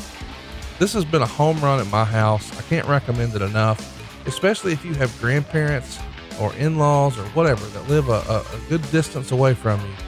Dude, I'm a hero at my house, and it's because of Skylight Frame. Can't recommend it enough. And right now is a special offer. You can get $10 off your purchase of a Skylight Frame when you go to skylightframe.com and enter promo code 83weeks. That's right. You get $10 off your purchase of a Skylight Frame just by going to skylightframe.com and entering the code 83weeks. That's skylightframe.com, skylightframe.com. Skylightframe.com, and the promo code is 83weeks. Triple H is going to make his way down. Meltzer would give it a quarter star. Sorry, not Meltzer. Wade. Does Wade Keller use stars too? I don't ever see that. I don't pay attention to how people rate matches. Does he use the star system too? Yes, he does. Damn it. Somebody should move to a scale of 1 to 10. It's more relatable. Oh, they do. He does that as well, where he'll give the whole show a rating overall. So here is the infamous Triple H entrance, which never changed whether he was a heel or a baby face. You hate that, don't you? I fucking hate it. Yeah. I hate it. I mean, if you're going to be a heel, damn it, be a heel. Don't be a hero. Don't come out there like some, you're doing a Marvel audition for the next Thor movie. If you're a heel, you're a heel. Jesus Christ. And you wonder why he never really got any heat, because he wasn't really a heel. Didn't want to be a heel. He'd wrestle like a heel. He would do the chicken shit things that were requisite in order to be a heel within the body of a match. But the character would never change. He's out there spitting his water and, oh my God. It's a good thing he married Stephanie. That's all I got to say. What do you think of the facial hair here? Could we see Eric Bischoff with some mutton chops like this? I can't do that. My beard is really weird, and it's getting a little thicker as I've gotten older, but my beard is really thick, like around my mouth and, my lower part of my jaw, my neck, but it starts thinning out as I get up to my sideburn area. So I could never, sufficiently grow anything like that. And I was envious of it. I'm not going to lie. I was always envious of people that could grow thick, full beards. If I could, I would. Instead, I just look right now, my beard gets thick and heavy down here, and I end up looking like a homeless person. So, kind of always imagine. Now that my beard, like, you got a great beard, dude. If I could have grown your beard out, I'd always would have had a beard. But it's just not that attractive. And now that my beard is white, I look like the old man of the sea. Between my white beard and my white hair, that's all you see. And if you put a light in front of me, like when we're streaming this, I look like a fucking hubcap with glasses. That's tremendous. I always imagined you as more of a soul patch guy. I could see you with a soul patch down here and a beret talking about your wee and all that. Well, I've grown goatees before, you know, off and on, you know, throughout my television career, I would wear a goatee and I'm cool with that. But again, now it's all like white and shit. So it's just not that attractive. I only shave once a week. It's when we do this show. Like if you catch me when I'm doing something during the middle of the week after we've done, you know, our podcast or after we've done something on ad freeze, then I'll let my beard grow out, but it's just not an attractive look. Triple H, on the other hand, he's sporting that beard, which is the same beard he had as a baby face, the same beard as he had as his heels, whatever. What could you expect anything different? What's going on with Tajiri today? Do you know? Really talented dude. He's still around. WWE? I don't even know. Oh no, he's wrestling in Japan. Amazingly talented dude and funny as hell. I mean, he's a great character. He was. He probably still is, but in Japan. Only 50 years old too. Young, spring chicken by wrestling standards. He should be wrestling a main event somewhere. He's doing some All Japan stuff last I heard, but I'm sure he's probably doing some stuff outside of that as well. He did a decent kick there by Tajiri. Decent, not great, decent. Who gets the win here? Do you know? Do you remember? Oh God, roll the credits. We're not going to beat that. Oh God. Meltzer, God damn, we cover the Observer so much. Wade. Well, we've been doing this for 2 years and we use, you know, the Wrestling Observer and Dave Meltzer as the premise for all of our discussions. So it's not surprising that it happens. James Caldwell from The Torch wrote, WWE undertook an ambitious task of weaving the ridiculous Eric Bischoff trial by trash throughout the show, but came up short. Vince looked like a kid trying to play dress up while assuming the role of judge in the fantasy world that McMahon lives in. The segment in the courtroom was cheesy, cute, ridiculous, and overbearing all at once. Maria was the star. However, the endless segments meant more McMahon than anyone bargained for, and another sign the McMahon family believes their presence on the show is more important than focusing on the wrestlers who would draw for the promotion. I thought we advanced past this stage after the Jim Ross fiasco. Apparently that was the only stage one. For McMahon, the hipster image is his current task in life. The iPod, the tapping of the feet to John Cena's entrance music, the Ashley Simpson reference. 2 weeks after mocking delivering props to John Cena and that rap thing, McMahon has gone overboard trying to act cool. The I can't believe I'm writing this moment, for me, I actually didn't want to see Eric Bischoff leave. He overacted in skits as GM throughout his tenure, but he provided a good foundation for John Cena to build credibility as champion. Despite being exponentially weaker than the Austin McMahon and the Attitude Era heyday, the Cena Bischoff stuff really worked on a smaller scale. Yeah, right. But I mean, the criticism, it's funny because in what, you know, I said, setting this up, you know, Vince isn't acting. When I said he's not a great actor, that's not a criticism, by the way. He's playing himself with the volume turned up, which is not easy. But what you're seeing here, as we're watching, if you're watching along, oh God, what was it? The Boogeyman has worms hanging out of his nose. This was awesome. Well produced. Whoever created this idea, came up with this idea, did a great job. But what I wanted to say, nobody could have played this role better than Vince McMahon. He was so dialed in, even a lot of his improv stuff. Now, a lot of it probably had to do with the amount of time that he spent in court. And I can relate to that, been there too, or in depositions, but the dialogue was perfect. His improv was perfect. And again, I'll go back to what I said earlier. I won't be redundant. It's just being negative and cynical for the sake of being negative and cynical because you think it makes you sound smarter than everybody else. And it's just silliness. If this D-bag were to go back and read some of the stuff that he said while he's watching this show, probably would regret it because none of it is true. And with respect to this show, I mean, and oh, by the way, being critical of wrestling being over the top. Yeah. What? Wrestling's always over the top.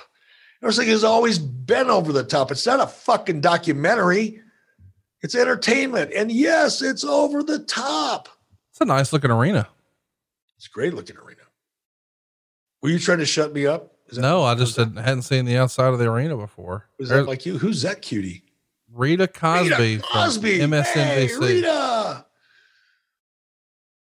Meltzer. Didn't she? I did it again. Wade Keller said that she lost all credibility by appearing here as a fangirl in the front row, like it was a Beatles concert. She didn't need any credibility. She was on MSNBC, for fuck's sake. Who needs credibility? It's just fun to me. That's, you know, if you write a wrestling newsletter, ooh, if irony was a commodity, you and I would be rich right now. We got lots of questions about this show. Mike Messier wants to know, can Eric go through the garbage compactor stunt a bit more and how it was done safely without actual injury occurring? Seems like all that metal and heavy grinding gears could be very dangerous. It was interesting. You want me to do it right now or save it to the end of the show? No, we can save it to the end of the show for sure. All right. But let's go ahead and track Maria. She was supposedly the star of the show here.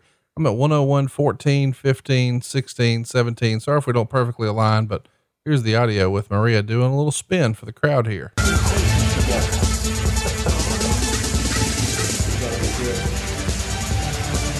Now, Maria, what we'd all like to know, I think, is what your honest... Could you please ask me with Mr. Sacco? I tell you, this ought to be good. If it pleases the court, I'd like to add a sock to the prosecutorial team. There it is. All right, this is awesome. Now, Maria, I'd like to know your honest opinion of Eric Bischoff's performance as the general manager of Raw. Last week, Eric Bischoff abused his power in a way that was malicious and capricious. It is this rash discourse that has ultimately led to a locker room of disdain and mutiny, and should be grounds for his immediate dismissal. no further questions. You may step down.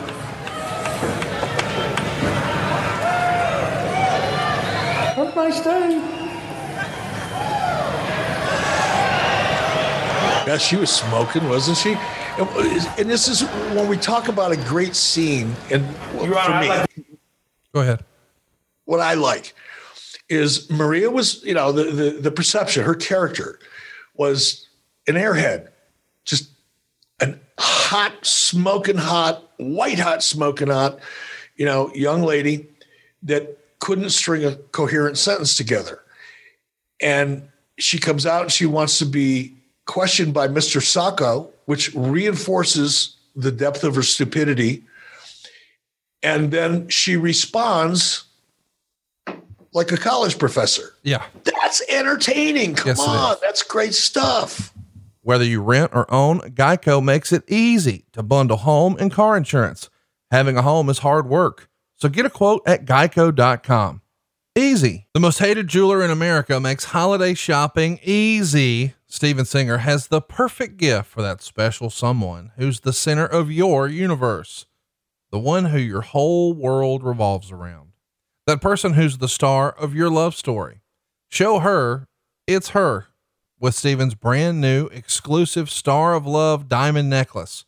Picture it, a star necklace covered in real sparkling diamonds with an open heart in the center. This beautiful necklace is just $128, plus fast and free shipping in time for Christmas. Great jewelry doesn't have to be expensive. Buy real jewelry from a real jeweler you can trust. Steven Singer is not in the jewelry business. He's in the love business. It's easy. Go now to IHateStevenSinger.com and click on the Star of Love diamond necklace. Steven's real expert jewelers are available 7 days a week to help you. In his showroom at the other corner of the 8th and Walnut in Philly, by appointment only, or through email, chat, phone text, or virtual video appointments, real jewelry, real experts for your real love. That's IHateStevenSinger.com. Story architecture requires that a story threads from beginning to middle to end. That's how you grow an audience during the course of an hour, as opposed to getting a big tune in, leveling off throughout the middle of the show. And if you're lucky, and it's sheer luck and coincidence more than it is design, maybe bumping your number towards the end for the main event. Whereas good storytelling in a good thread, whether it's with dialogue, is this in the case of this courtroom scene is, or whether it's just following the interaction between the principals of a story throughout the entire episode, leading to a crescendo at the end. That's simple, basic, fundamental storytelling that will never, ever, ever change, whether it's a book, an infomercial, a movie, or, yes, indeed, a wrestling show. No, nothing's changed in terms of the audience. What's changed is the discipline or lack thereof amongst the people that produce it. Whew. I am never going to get a call to go anywhere again to appear on any wrestling show for the rest of my life. But you know what? I'm good with that. I was going to say, given that travel debacle you had most recently, you're probably fine with that. It's not just that. I mean, I look, and I'm not going to lie. I enjoy if I get a phone call from WWE and they offer me an opportunity to do something, as they have. Some of it I do, some of it I don't. And it has more to do with timing in my schedule and what's going on in my life than anything else. It's not me being a bitch or a diva. Same with AEW. I'm so grateful for the opportunity to go perform in AEW because I love to perform, but I also know that, my train has left the station. My time is over, and I'm happy with that. I'm not happy, but I'm good with it. I'm very comfortable with it. And if I never appear in front of a camera again, I'll be disappointed because I love to perform, but I'll also understand it and not take it personally. So no, I'm perfectly comfortable being 100% honest. Talk to me a little bit about Kurt Angle. We're seeing, Kurt Angle's in the ring now. Carlito's making his way down. Carlito picked up a big win the week before, or had a big match the week before with Shawn Michaels, and finally got kicked with that super kick. But I wanted to talk about Kurt Angle, and I know this is the silliest question ever, but I've never talked to Kurt about this. His Olympic gold medal that he wears to the ring here. I mean, it says Atlanta 96 and the whole deal. Like, they don't get a tight shot of it, but it kind of looks like the real one. Do you think he made all these shots carrying around his real Olympic gold medal? It feels like to me, you would have had to immediately make a replica. You don't want to risk losing that thing through all these fucking airlines, right? That'll be a good question if we ever get a chance to talk to Kurt, but I don't know. I don't know the answer to it. And I think because I never asked, but the reason I didn't ask is because I assumed it's a gimmick. You did that.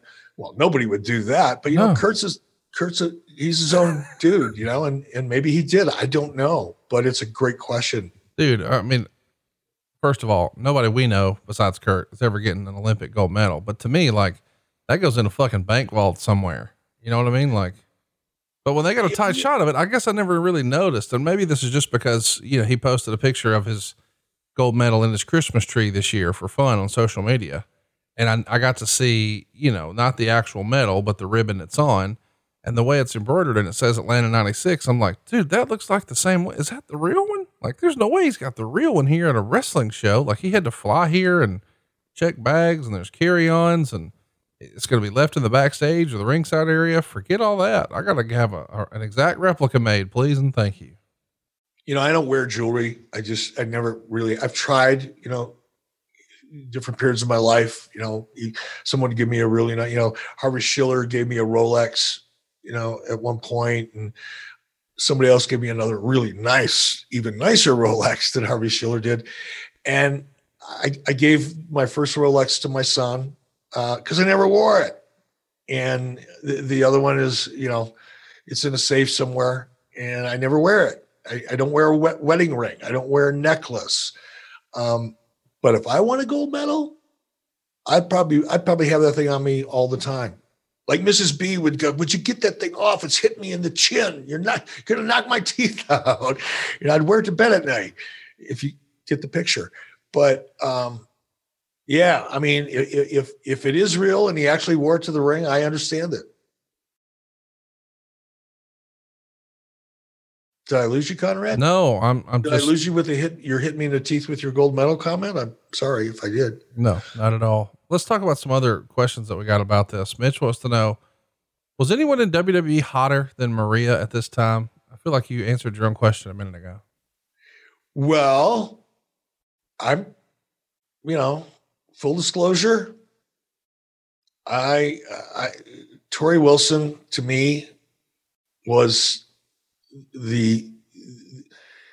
she was the measuring stick.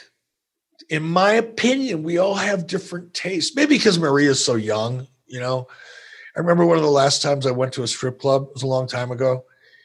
And I would occasionally visit a strip club now and then. And I remember the last time I walked in, this is maybe 15 years ago, I think. I walked in and went, every one of these girls looked like they could be one of my daughter's friends.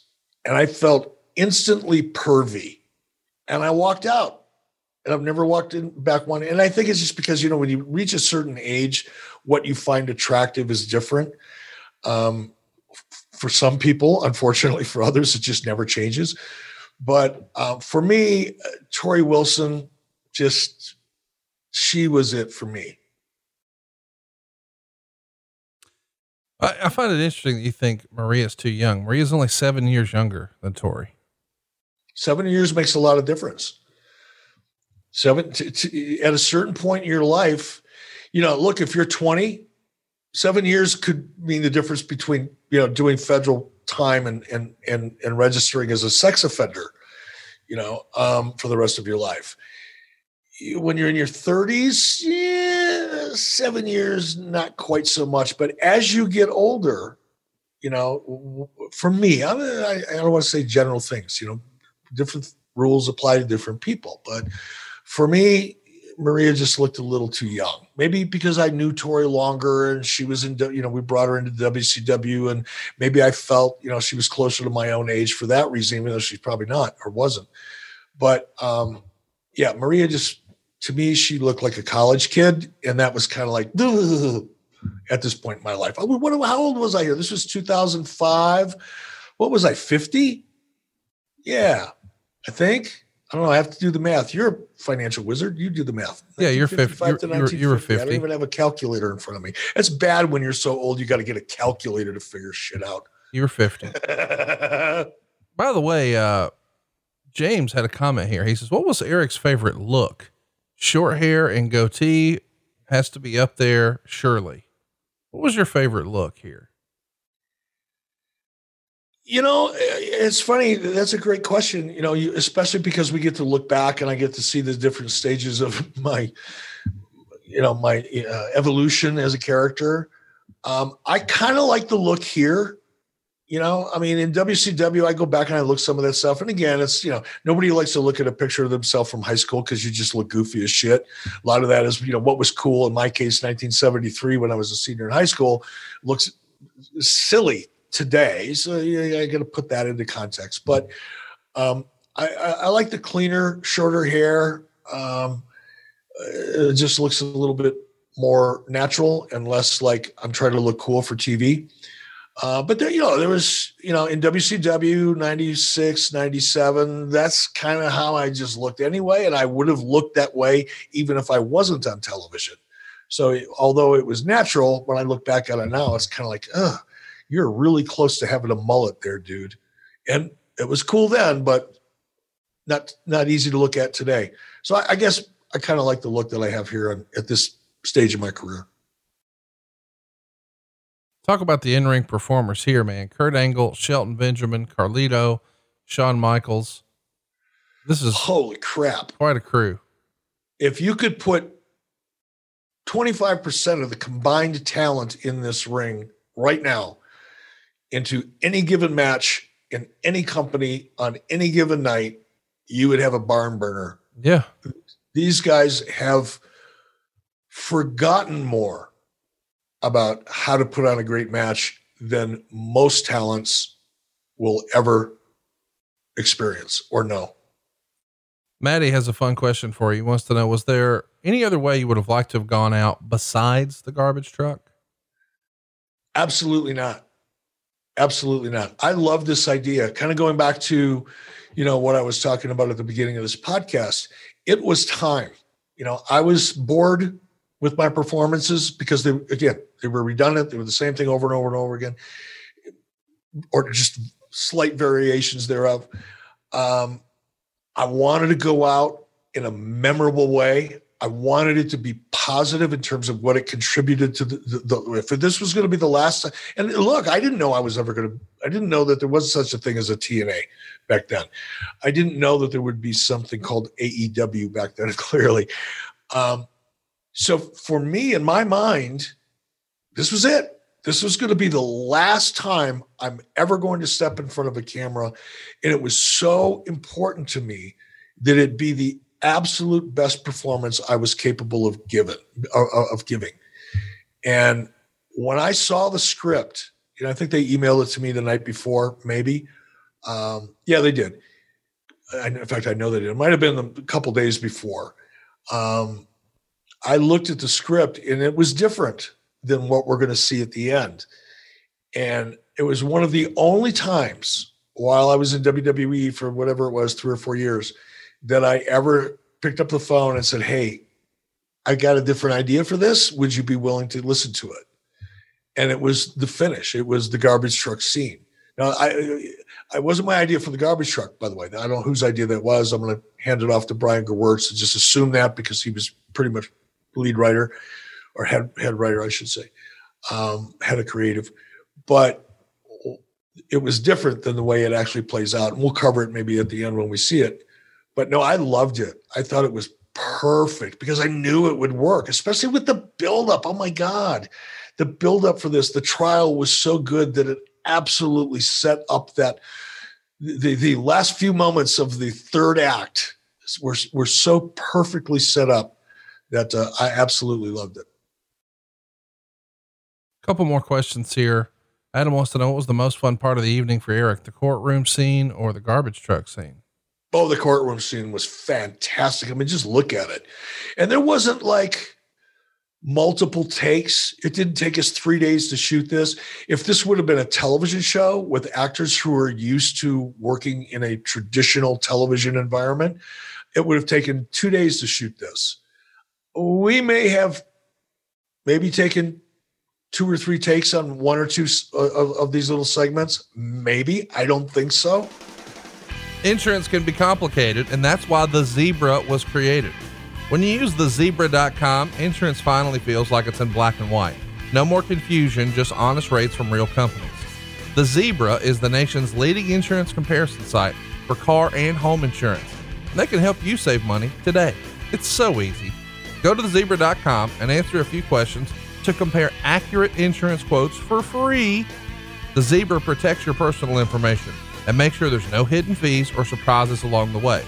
You can secure your insurance from the Zebra.com or over the phone from one of their licensed insurance agents. With states reopening and people back on the road, the Zebra is committed to making sure you and your family are covered. How much money can you save on car or home insurance? Visit thezebra.com/83 weeks. That's THEZEBRA.com/83 weeks for insurance in black and white. And we thank them for sponsoring the podcast today. But the biggest part of it was because it was written so well. Had this thing not been written so well, had this thread not been so well produced, nobody would be looking back at this and saying, wow, that was really good. It would have been, God almighty, I can't believe they wasted 31 minutes on this garbage. And, a cynical dirt sheet writer may take that approach, which is natural for them to do that because that's who they are. But any objective person looking at this would recognize it for an incredibly well-written, well-executed story within a larger story. What do you think of this match? We've got good storytelling with this whole Shelton Benjamin, Shawn Michaels thing coming to a head. You know what's fun, Conrad, about doing these watch-alongs for me is because I'm not listening to them. I'm only able to watch them. Mm-hmm. Obviously, it would be distracting if we had the audio going while we're doing this. But what's really interesting to me is when you can just watch something and be thoroughly entertained by it without being able to hear a word. Because the facial expressions in the match, obviously, but the facial expressions and the way the performers are emoting and reacting to each other tells you the story. You could not even know anything about the setup for the story going into it, and you would get what's going on in each of the talents' minds because they did such a great job. Vince is here in his full gown. We've been talking about the courtroom scene all day. Did you tape those earlier this same day or the day before? Yes. No, earlier the same day. Probably about, if my memory is close to accurate, about 2 hours before the show, maybe 3. So you see Triple H. What we're looking at here, if you're not able to watch along with us, is Triple H talking to Vince McMahon, and probably really what he's setting himself up for is some kind of a position in the will and testament. Oh, listen to you. What he's actually saying is maybe you should hear from your number one guy in your company. I think Bischoff should stay because you'd rather hear from the devil than the devil you don't. And I take everything I said back. He's being honest for the first time. I'm sorry. Do you have like real life heat with Paul Levesque? No, not at all. I'm just trying to have fun. Okay. I was like, just trying to entertain myself. I realized about 6 months or a year ago that if I don't have fun doing this, there's no way people listening to it are going to have any fun. So I'm entertaining myself. Some of those first shows we did, motherfucker, you were like, it was like a court deposition. Well, there's a lot. How would you like to have been me? This was like, we're going to get into this someday, brother. I felt like I was being deposed. I'm trying anything I can to make it interesting. I felt like you were Jerry McDivitt. That's the idea. It was horrible for me until I figured it out. It took me a while. I figured it out. When I was a kid, I wanted to be an attorney when I grew up, and then I met Michael Dawkins and changed my opinion. Yeah, I did too for a while. There was a moment in time where I wanted to be an attorney because I like to argue shit. So here we go. Let's track it here. We got Mick Foley in the ring. Hey to Daivari as Kurt Angle's referee. Erica Bischoff has abused his power for too long. You've got the truck. For the love of God, let's use it. Your Honor, it is time to take out the trash. I am Mr. Look at the look on Vince's face. Your Honor, thank you very much. When this night...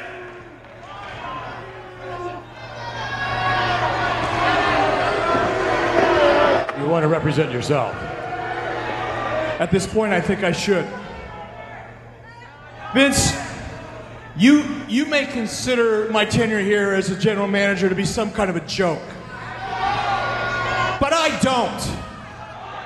I mean, it's true. Since I've been here, I've done some horrible things. Some of them to members of your own family.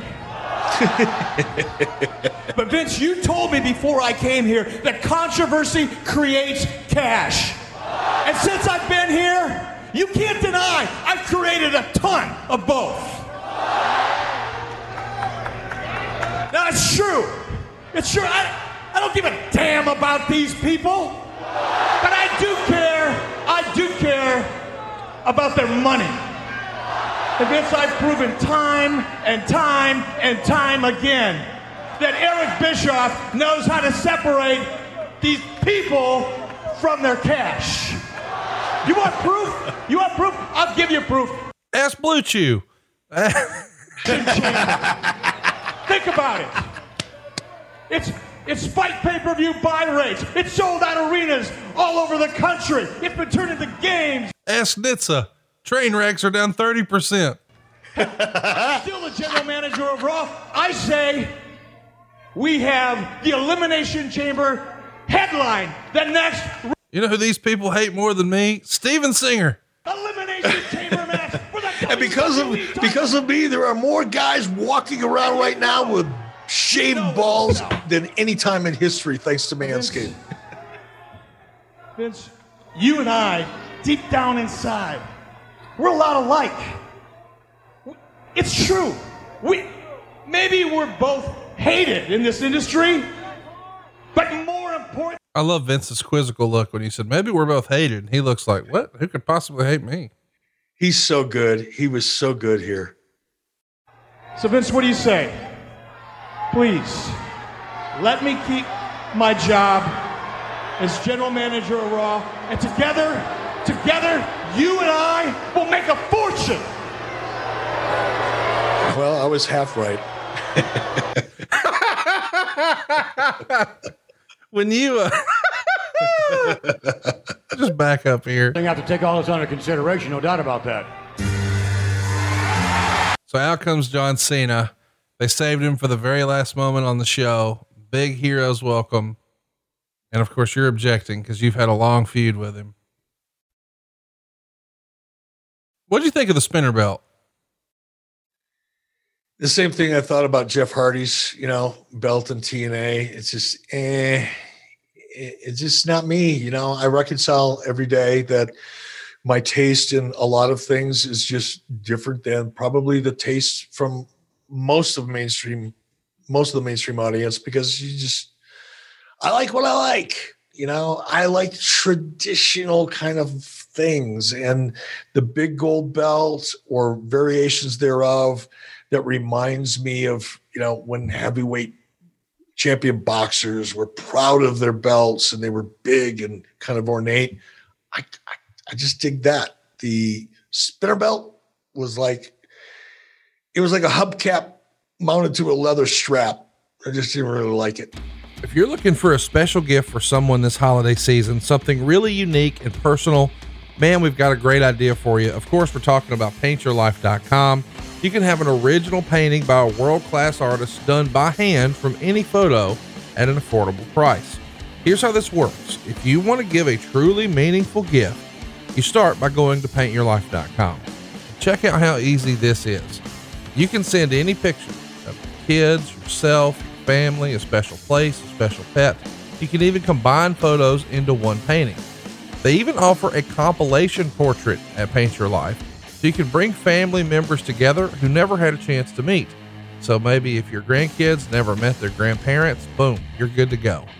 You can even create a portrait of the whole family without the need for everyone to be there. How cool is that? You get to work with a team of world-class artists, pick the right one for you, and work with them until every detail is perfect. By the way, to get started, we're talking less than 5 minutes, and you get this portrait in about 3 weeks. It's meaningful, it's personal, it can be cherished forever, and it makes the perfect holiday gift for someone you love, or for yourself. I have given this multiple occasions. I'm doing it again this year. I can't recommend it enough. This is a home run gift for someone special in your life. If you want to give a truly meaningful and personal gift that they'll never get rid of and never forget who gave it to them, doesn't get better than paintyourlife.com. And at paintyourlife.com, there's no risk. If you don't love the final painting, your money is refunded, guaranteed. And right now is a limited time offer. You can get 20% off your painting. That's right, 20% off and free shipping. To get this special offer, just text the word Eric to 64,000. That's Eric to 64,000. Text ERIC to 64000. Paint your life. Celebrate the moments that matter most. Well, I think the people here have summed up your career in 2 letters. F-U.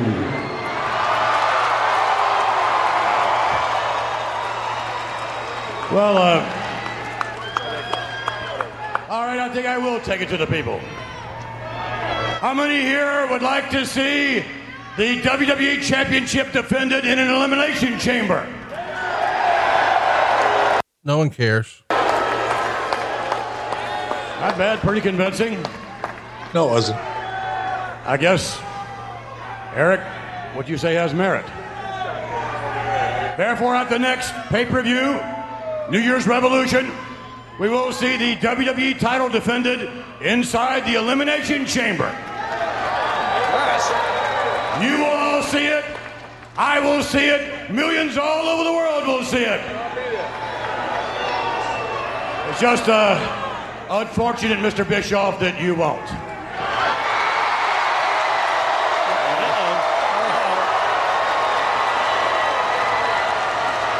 Eric Bischoff! You're fired! Oh my gosh! Take out the trash! Oh, look at this! What the champ! He's the F you on Eric Bischoff! He's the court's own personal garbage man! And of course, famously, Eric, you've told us before, the original script called for John Cena to throw you in the trash, but maybe you made the suggestion that it should be Vince who threw you in the trash, right?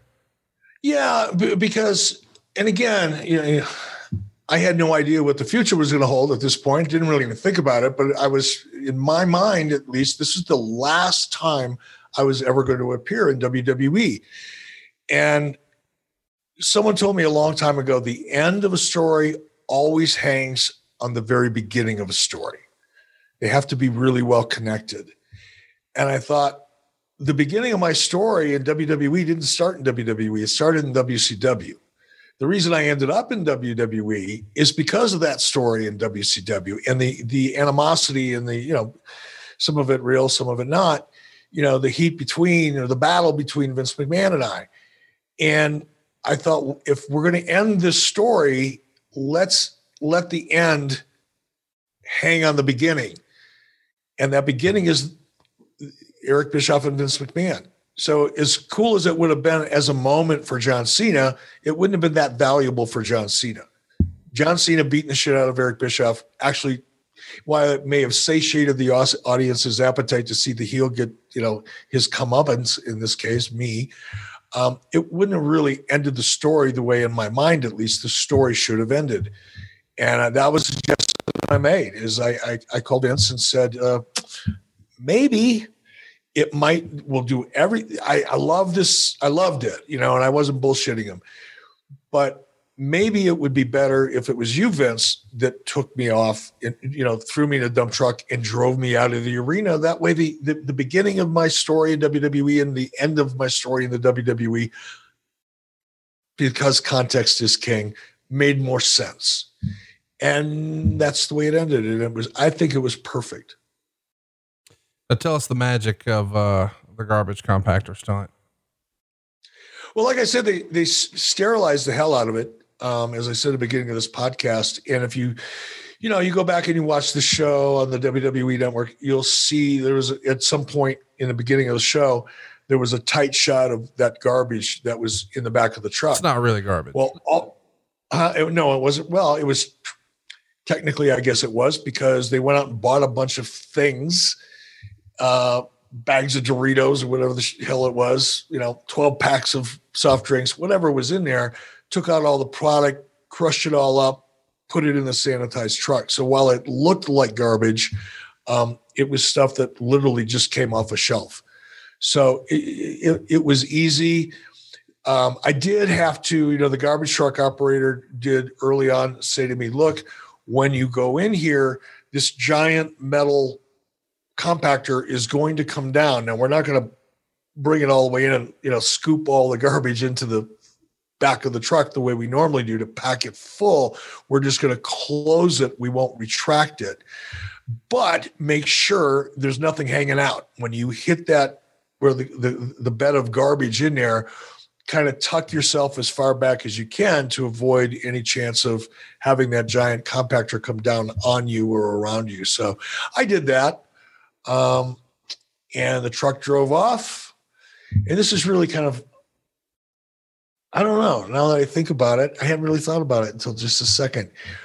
The truck drove off. And again, you'd have to be inside of my head, but I really believe this is it. This is the end of my career.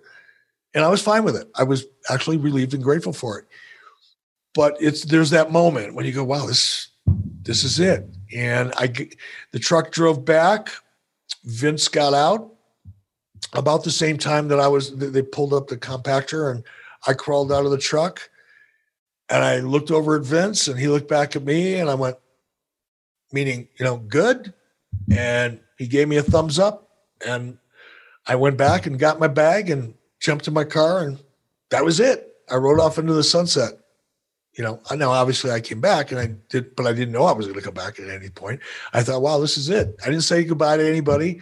I didn't go hug anybody. I didn't go shake anybody's hands. Not because I was angry, just because I thought, okay, this is it. It's been a fun ride. You know, that 3 or 4 years, whatever it was that I spent there, was really enjoyable for me. It fulfilled way beyond fulfilled. It exceeded any expectations I had, you know, my first day on the job. And I felt like I accomplished what I intended to accomplish when I was talking with Vince McMahon on the phone about the possibility of coming in. That if I could end my career on a positive note as a performer, nothing else matters. None of the bad things about WCW, while they existed and were never going to go away, and history will record them for what they were, as well as the good things. None of that mattered to me in that particular moment. And that moment is kind of sad as it sounds, because now when I look back and I go, well, God, you know, it would have been nice if somebody would have come up and said, hey, thank you for everything you've done. And, you know, good luck to you in the future and your future endeavors. Nobody did. Nobody said goodbye. Nobody came back to pat me on the back. Not that I needed it, but it would have, I think, been probably what one would expect. But it didn't bother me. I just felt like, wow, I did it. I accomplished exactly what I set out to accomplish. And because I was so happy about that, I didn't even really think about what didn't happen until just now. It's why I love doing this show with you, because it allows me to go back and look at things like this and have the advantage of, I guess, the maturity or the experience or whatever that I have now, looking back at things that I did then, and it helps me appreciate them more. Well, we're going to appreciate this Michael Hayes promo. I want to play it all the way through, and you and I give a reaction on the other side. But first, I want to remind everybody, Starrcade 99 is next week. There's 13 matches on this Vince Russo card. Of course, famously, Eric went home August or September. He's going to be back the following April. Your main event is Bret Hart and Goldberg for the world title. We've also got Benoit and Jarrett for the U.S. Championship, a powerbomb match with Nash and Sid, a match between Sting and Lex Luger, a crowbar and a pole match with DDP and David Flair, a bunkhouse brawl match with Dustin Rhodes and Jeff Jarrett, Creative Control and Kurt Hennig taking on Harlem Heat. Vampiro is going to work with Dr. Death, and then he's going to get a few minutes with Oklahoma. Revolution will take on Jim Duggan and the Varsity Club.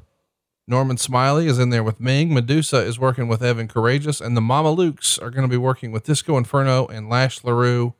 13 matches next week here on the show.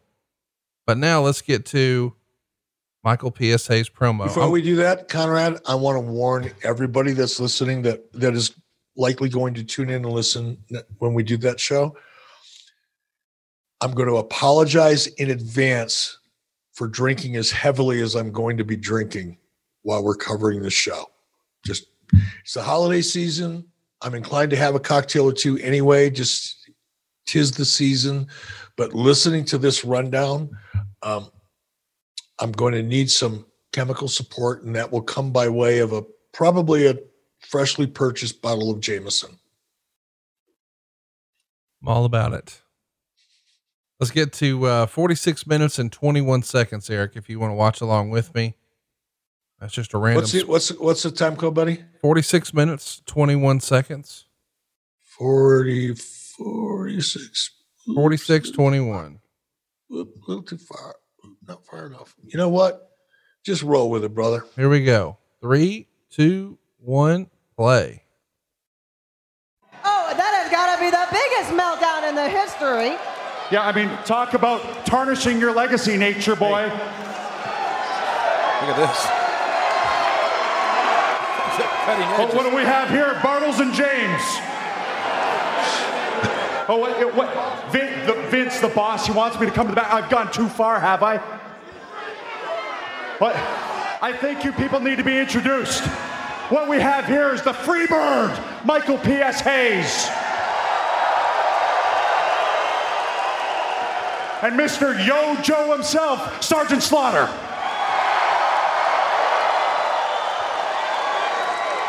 Or AKA two legends that currently earn earn a check by kissing Vince McMahon's ass. Oh, my gosh. Oh, what's the matter? Did she hit a nerve there, guys? Oh, did I hurt your feelings? Man.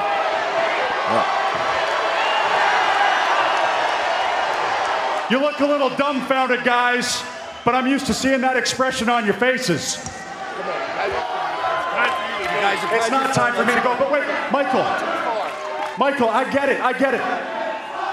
Somebody told you that I had a bottle of Jack Daniels and an 8-ball down here, didn't they?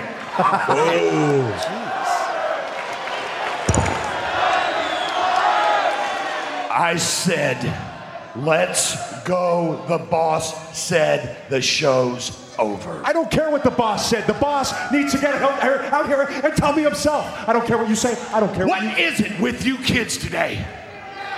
I swear to God, I just don't get it. You come out here running your mouth. You don't care about anybody. You don't care about anything. And you sure as hell don't have respect for the business that he and I and people like Ric Flair built so you can have what you got tonight. There you go. You walk around in your damn rent-a-cars that are waiting for you, your guaranteed contracts, and your guaranteed days off. Well, I'll tell you something about Ric Flair. He's not my best friend, but I respect him. I respect that he has given his life for this business. I respect that he has bled and sweat for this business. And as a 16-time world champion, you know what? I'm going to give Ric Flair the benefit of the doubt. Something I'm not going to give you. And you want to know something, pal? You want to ask all the questions, the tough ones? How about this one? How many times have you been in the main event?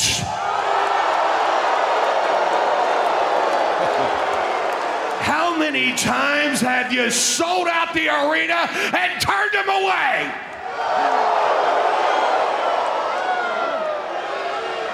And now I got the best one for you. You want to ask questions? Here's ones for you. How many times have you been world champion? This is so good. Let me do the math for you. Let me do the math because it won't take long. 0. Okay, that's it. Cut his mic. No, that's not it. You brought this on yourself. This is my show. Cut his mic. That's right. Your mic's cut because this is my show. Quit spitting on me. It's my show. Let's go. Now. Tired of playing. Well, what are you going to do, Michael? Are you going to beat me up, Freebird? Huh? Let's go. You going to beat me up, Freebird? I don't think so. Because you don't have your usual backup. You don't have your best friend, Terry Gordy. That's right, I'm going there. See, where is your best friend? Where is Terry? Oh yeah, that's right. That's right, Michael. Terry Gordy's dead. Wow.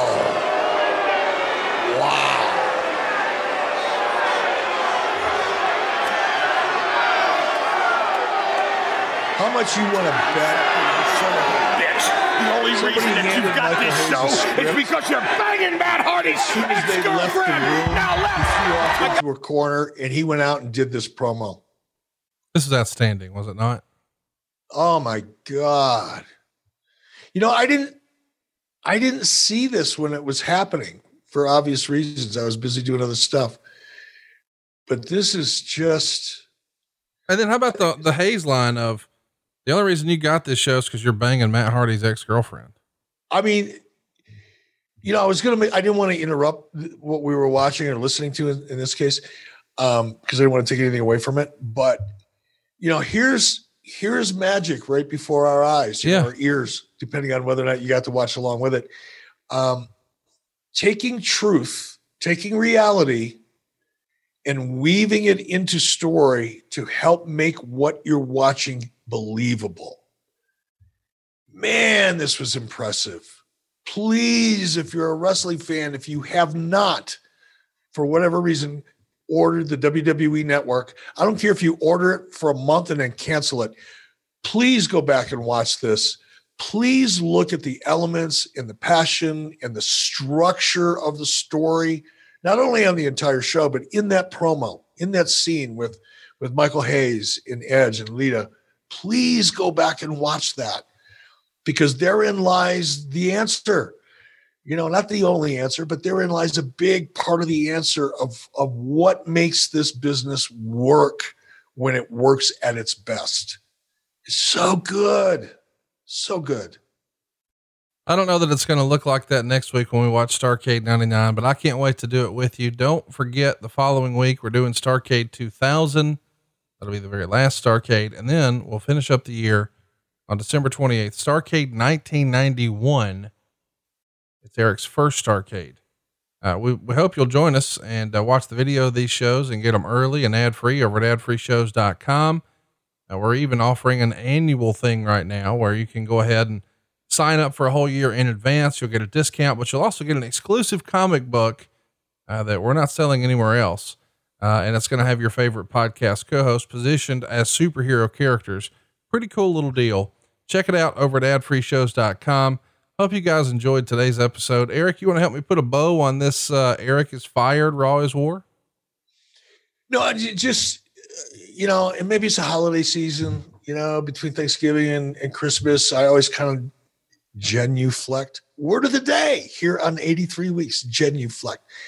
And think back about the things that I'm really grateful for, and having the opportunity to be a part of this show, especially in that scene, the way it was laid out, to be able to experience that. And now in my case, however, 15 years later, to go back and watch it and enjoy it as much as I do, I'm really, really grateful for that. It's awesome. It's really awesome. So thank you for bringing it up, and thanks everybody that's been listening to it. And rest in peace, Mr. Bob Ryder, a guy who's gone way too soon, had a really tough battle with cancer, and hopefully he's finally now found some peace. But boy, what an important figure behind the scenes in professional wrestling. Just ask anybody who worked with him, from Abyss to Jeremy Borash to Jeff Jarrett to Bruce Pritchard to Vince McMahon, on and on and on. He was important not only for Impact Wrestling, but WCW, ECW. It's a sad story, but rest in peace, Mr. Ryder. And it should serve hopefully as a reminder to everybody as we enter the holiday season here. Be a little sweeter, be a little nicer. Tell the people you love how important they are, because you never know when it could be your last Thanksgiving or your last Christmas or your last holiday season with them. And I hope that next year things are a little more back to normal, but I guess loss is a part of life. But this loss of Bob Ryder is going to be one that the internet wrestling community mourns for a long, long time. God bless Bob. See you next week, boys and girls, right here on 83 Weeks. Perhaps the best way to introduce a friend to 83 Weeks is to direct them to our YouTube channel. It's youtube.com/83 Weeks. Be sure to hit the subscribe button right now. It's totally free. You get a sneak peek of upcoming shows, plus some exclusive content you can't find anywhere else. And perhaps best of all, some great new giveaways coming your way absolutely for free. It's youtube.com/83 Weeks. Don't forget to hit that subscribe button, and be sure to check out the shirts over at ericbischoff.com. If it's been a while, we need to remind you we're adding new ones all the time. Plus there's tons of new gimmicks at boxofgimmicks.com. Like right now, we have some of Dave Silva's cover art on posters, lots of different ways to support the show and be a part of the 83 Weeks community. It's youtube.com/83 Weeks. Of course, ericbischoff.com. And who could forget boxofgimmicks.com. And hey, if you'd like to advertise your product or service here on the show and hear Eric Bischoff brag about you or your business, it's easy to make that happen. Just go to advertisewithconrad.com. I'm telling you, you'll be glad you did. Okay. Stop what you're doing. Listen very, very carefully. The most hated jeweler in America is excited to introduce you to someone very special. Oh, she's beautiful, classy. She's brilliant. She will dazzle you. People just can't stop staring at her. Meet Krista. And she's easy. Wait, what? Krista is Steven Singer's most loved engagement ring, and it takes the stress and guesswork out of finding the perfect ring. A bright white, 100% eye-flawless, near-colorless, high-quality, round, brilliant cut diamond, expertly set into a classic solitaire Tiffany setting that will withstand the test of time. Krista's available. She's ready for love, and she's ready to meet you. Steven Singer isn't in the jewelry business. He's in the love business. This magnificent full 1-carat round brilliant cut diamond is only $3,198. Real jewelry doesn't have to be expensive. Plus, free shipping, and get this, 12 months interest-free financing. Steven's showroom is open by appointment only, or you can go to IHateStevenSinger.com and click on the Krista Ready for Love engagement ring. Steven Singer Jewelers. Real jewelry, real experts for your real love. That's IHateStevenSinger.com. Hey, before we get out of here, I want to remind you, don't put Christmas on a credit card. Instead, get rid of all that credit card debt right now, once and for all, and even skip your next 2 house payments at SaveWithConrad.com. It really is that simple. In just about 10 minutes, we're going to show you how much you can save for free. It's no cost, no obligation, and if we can't help you save some cash, we won't waste your time. But we're licensed in more than 40 states and ready to hook you up. Go check out our 5-star reviews over at SaveWithConrad.com and then get a quick quote and find out how much money you can save for free. We've helped thousands of our podcast listeners, just like you, save their family tens of thousands of dollars. 50, 60, 70, 80, even $100,000 you could save. And it just takes about 10 minutes to get started right now at SaveWithConrad.com. NMLS number 65084, equal housing lender. You know what to do. Go to SaveWithConrad.com.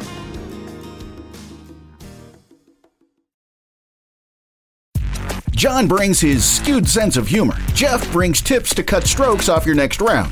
Together, it's those weekend golf guys. They'll pay a lot of money to PXG and Titleist and Callaway and on and on and on, right? How many yards do you think you're going to pick up with that extra driver? I think I can get an extra 5 to 10. What if I give you 15 to 20? You pay me more. Jeff Smith teaches on the sliding scale. Those Weekend Golf Guys, the podcast, part of the Believe Network. Just search BLEAV on YouTube or wherever you listen.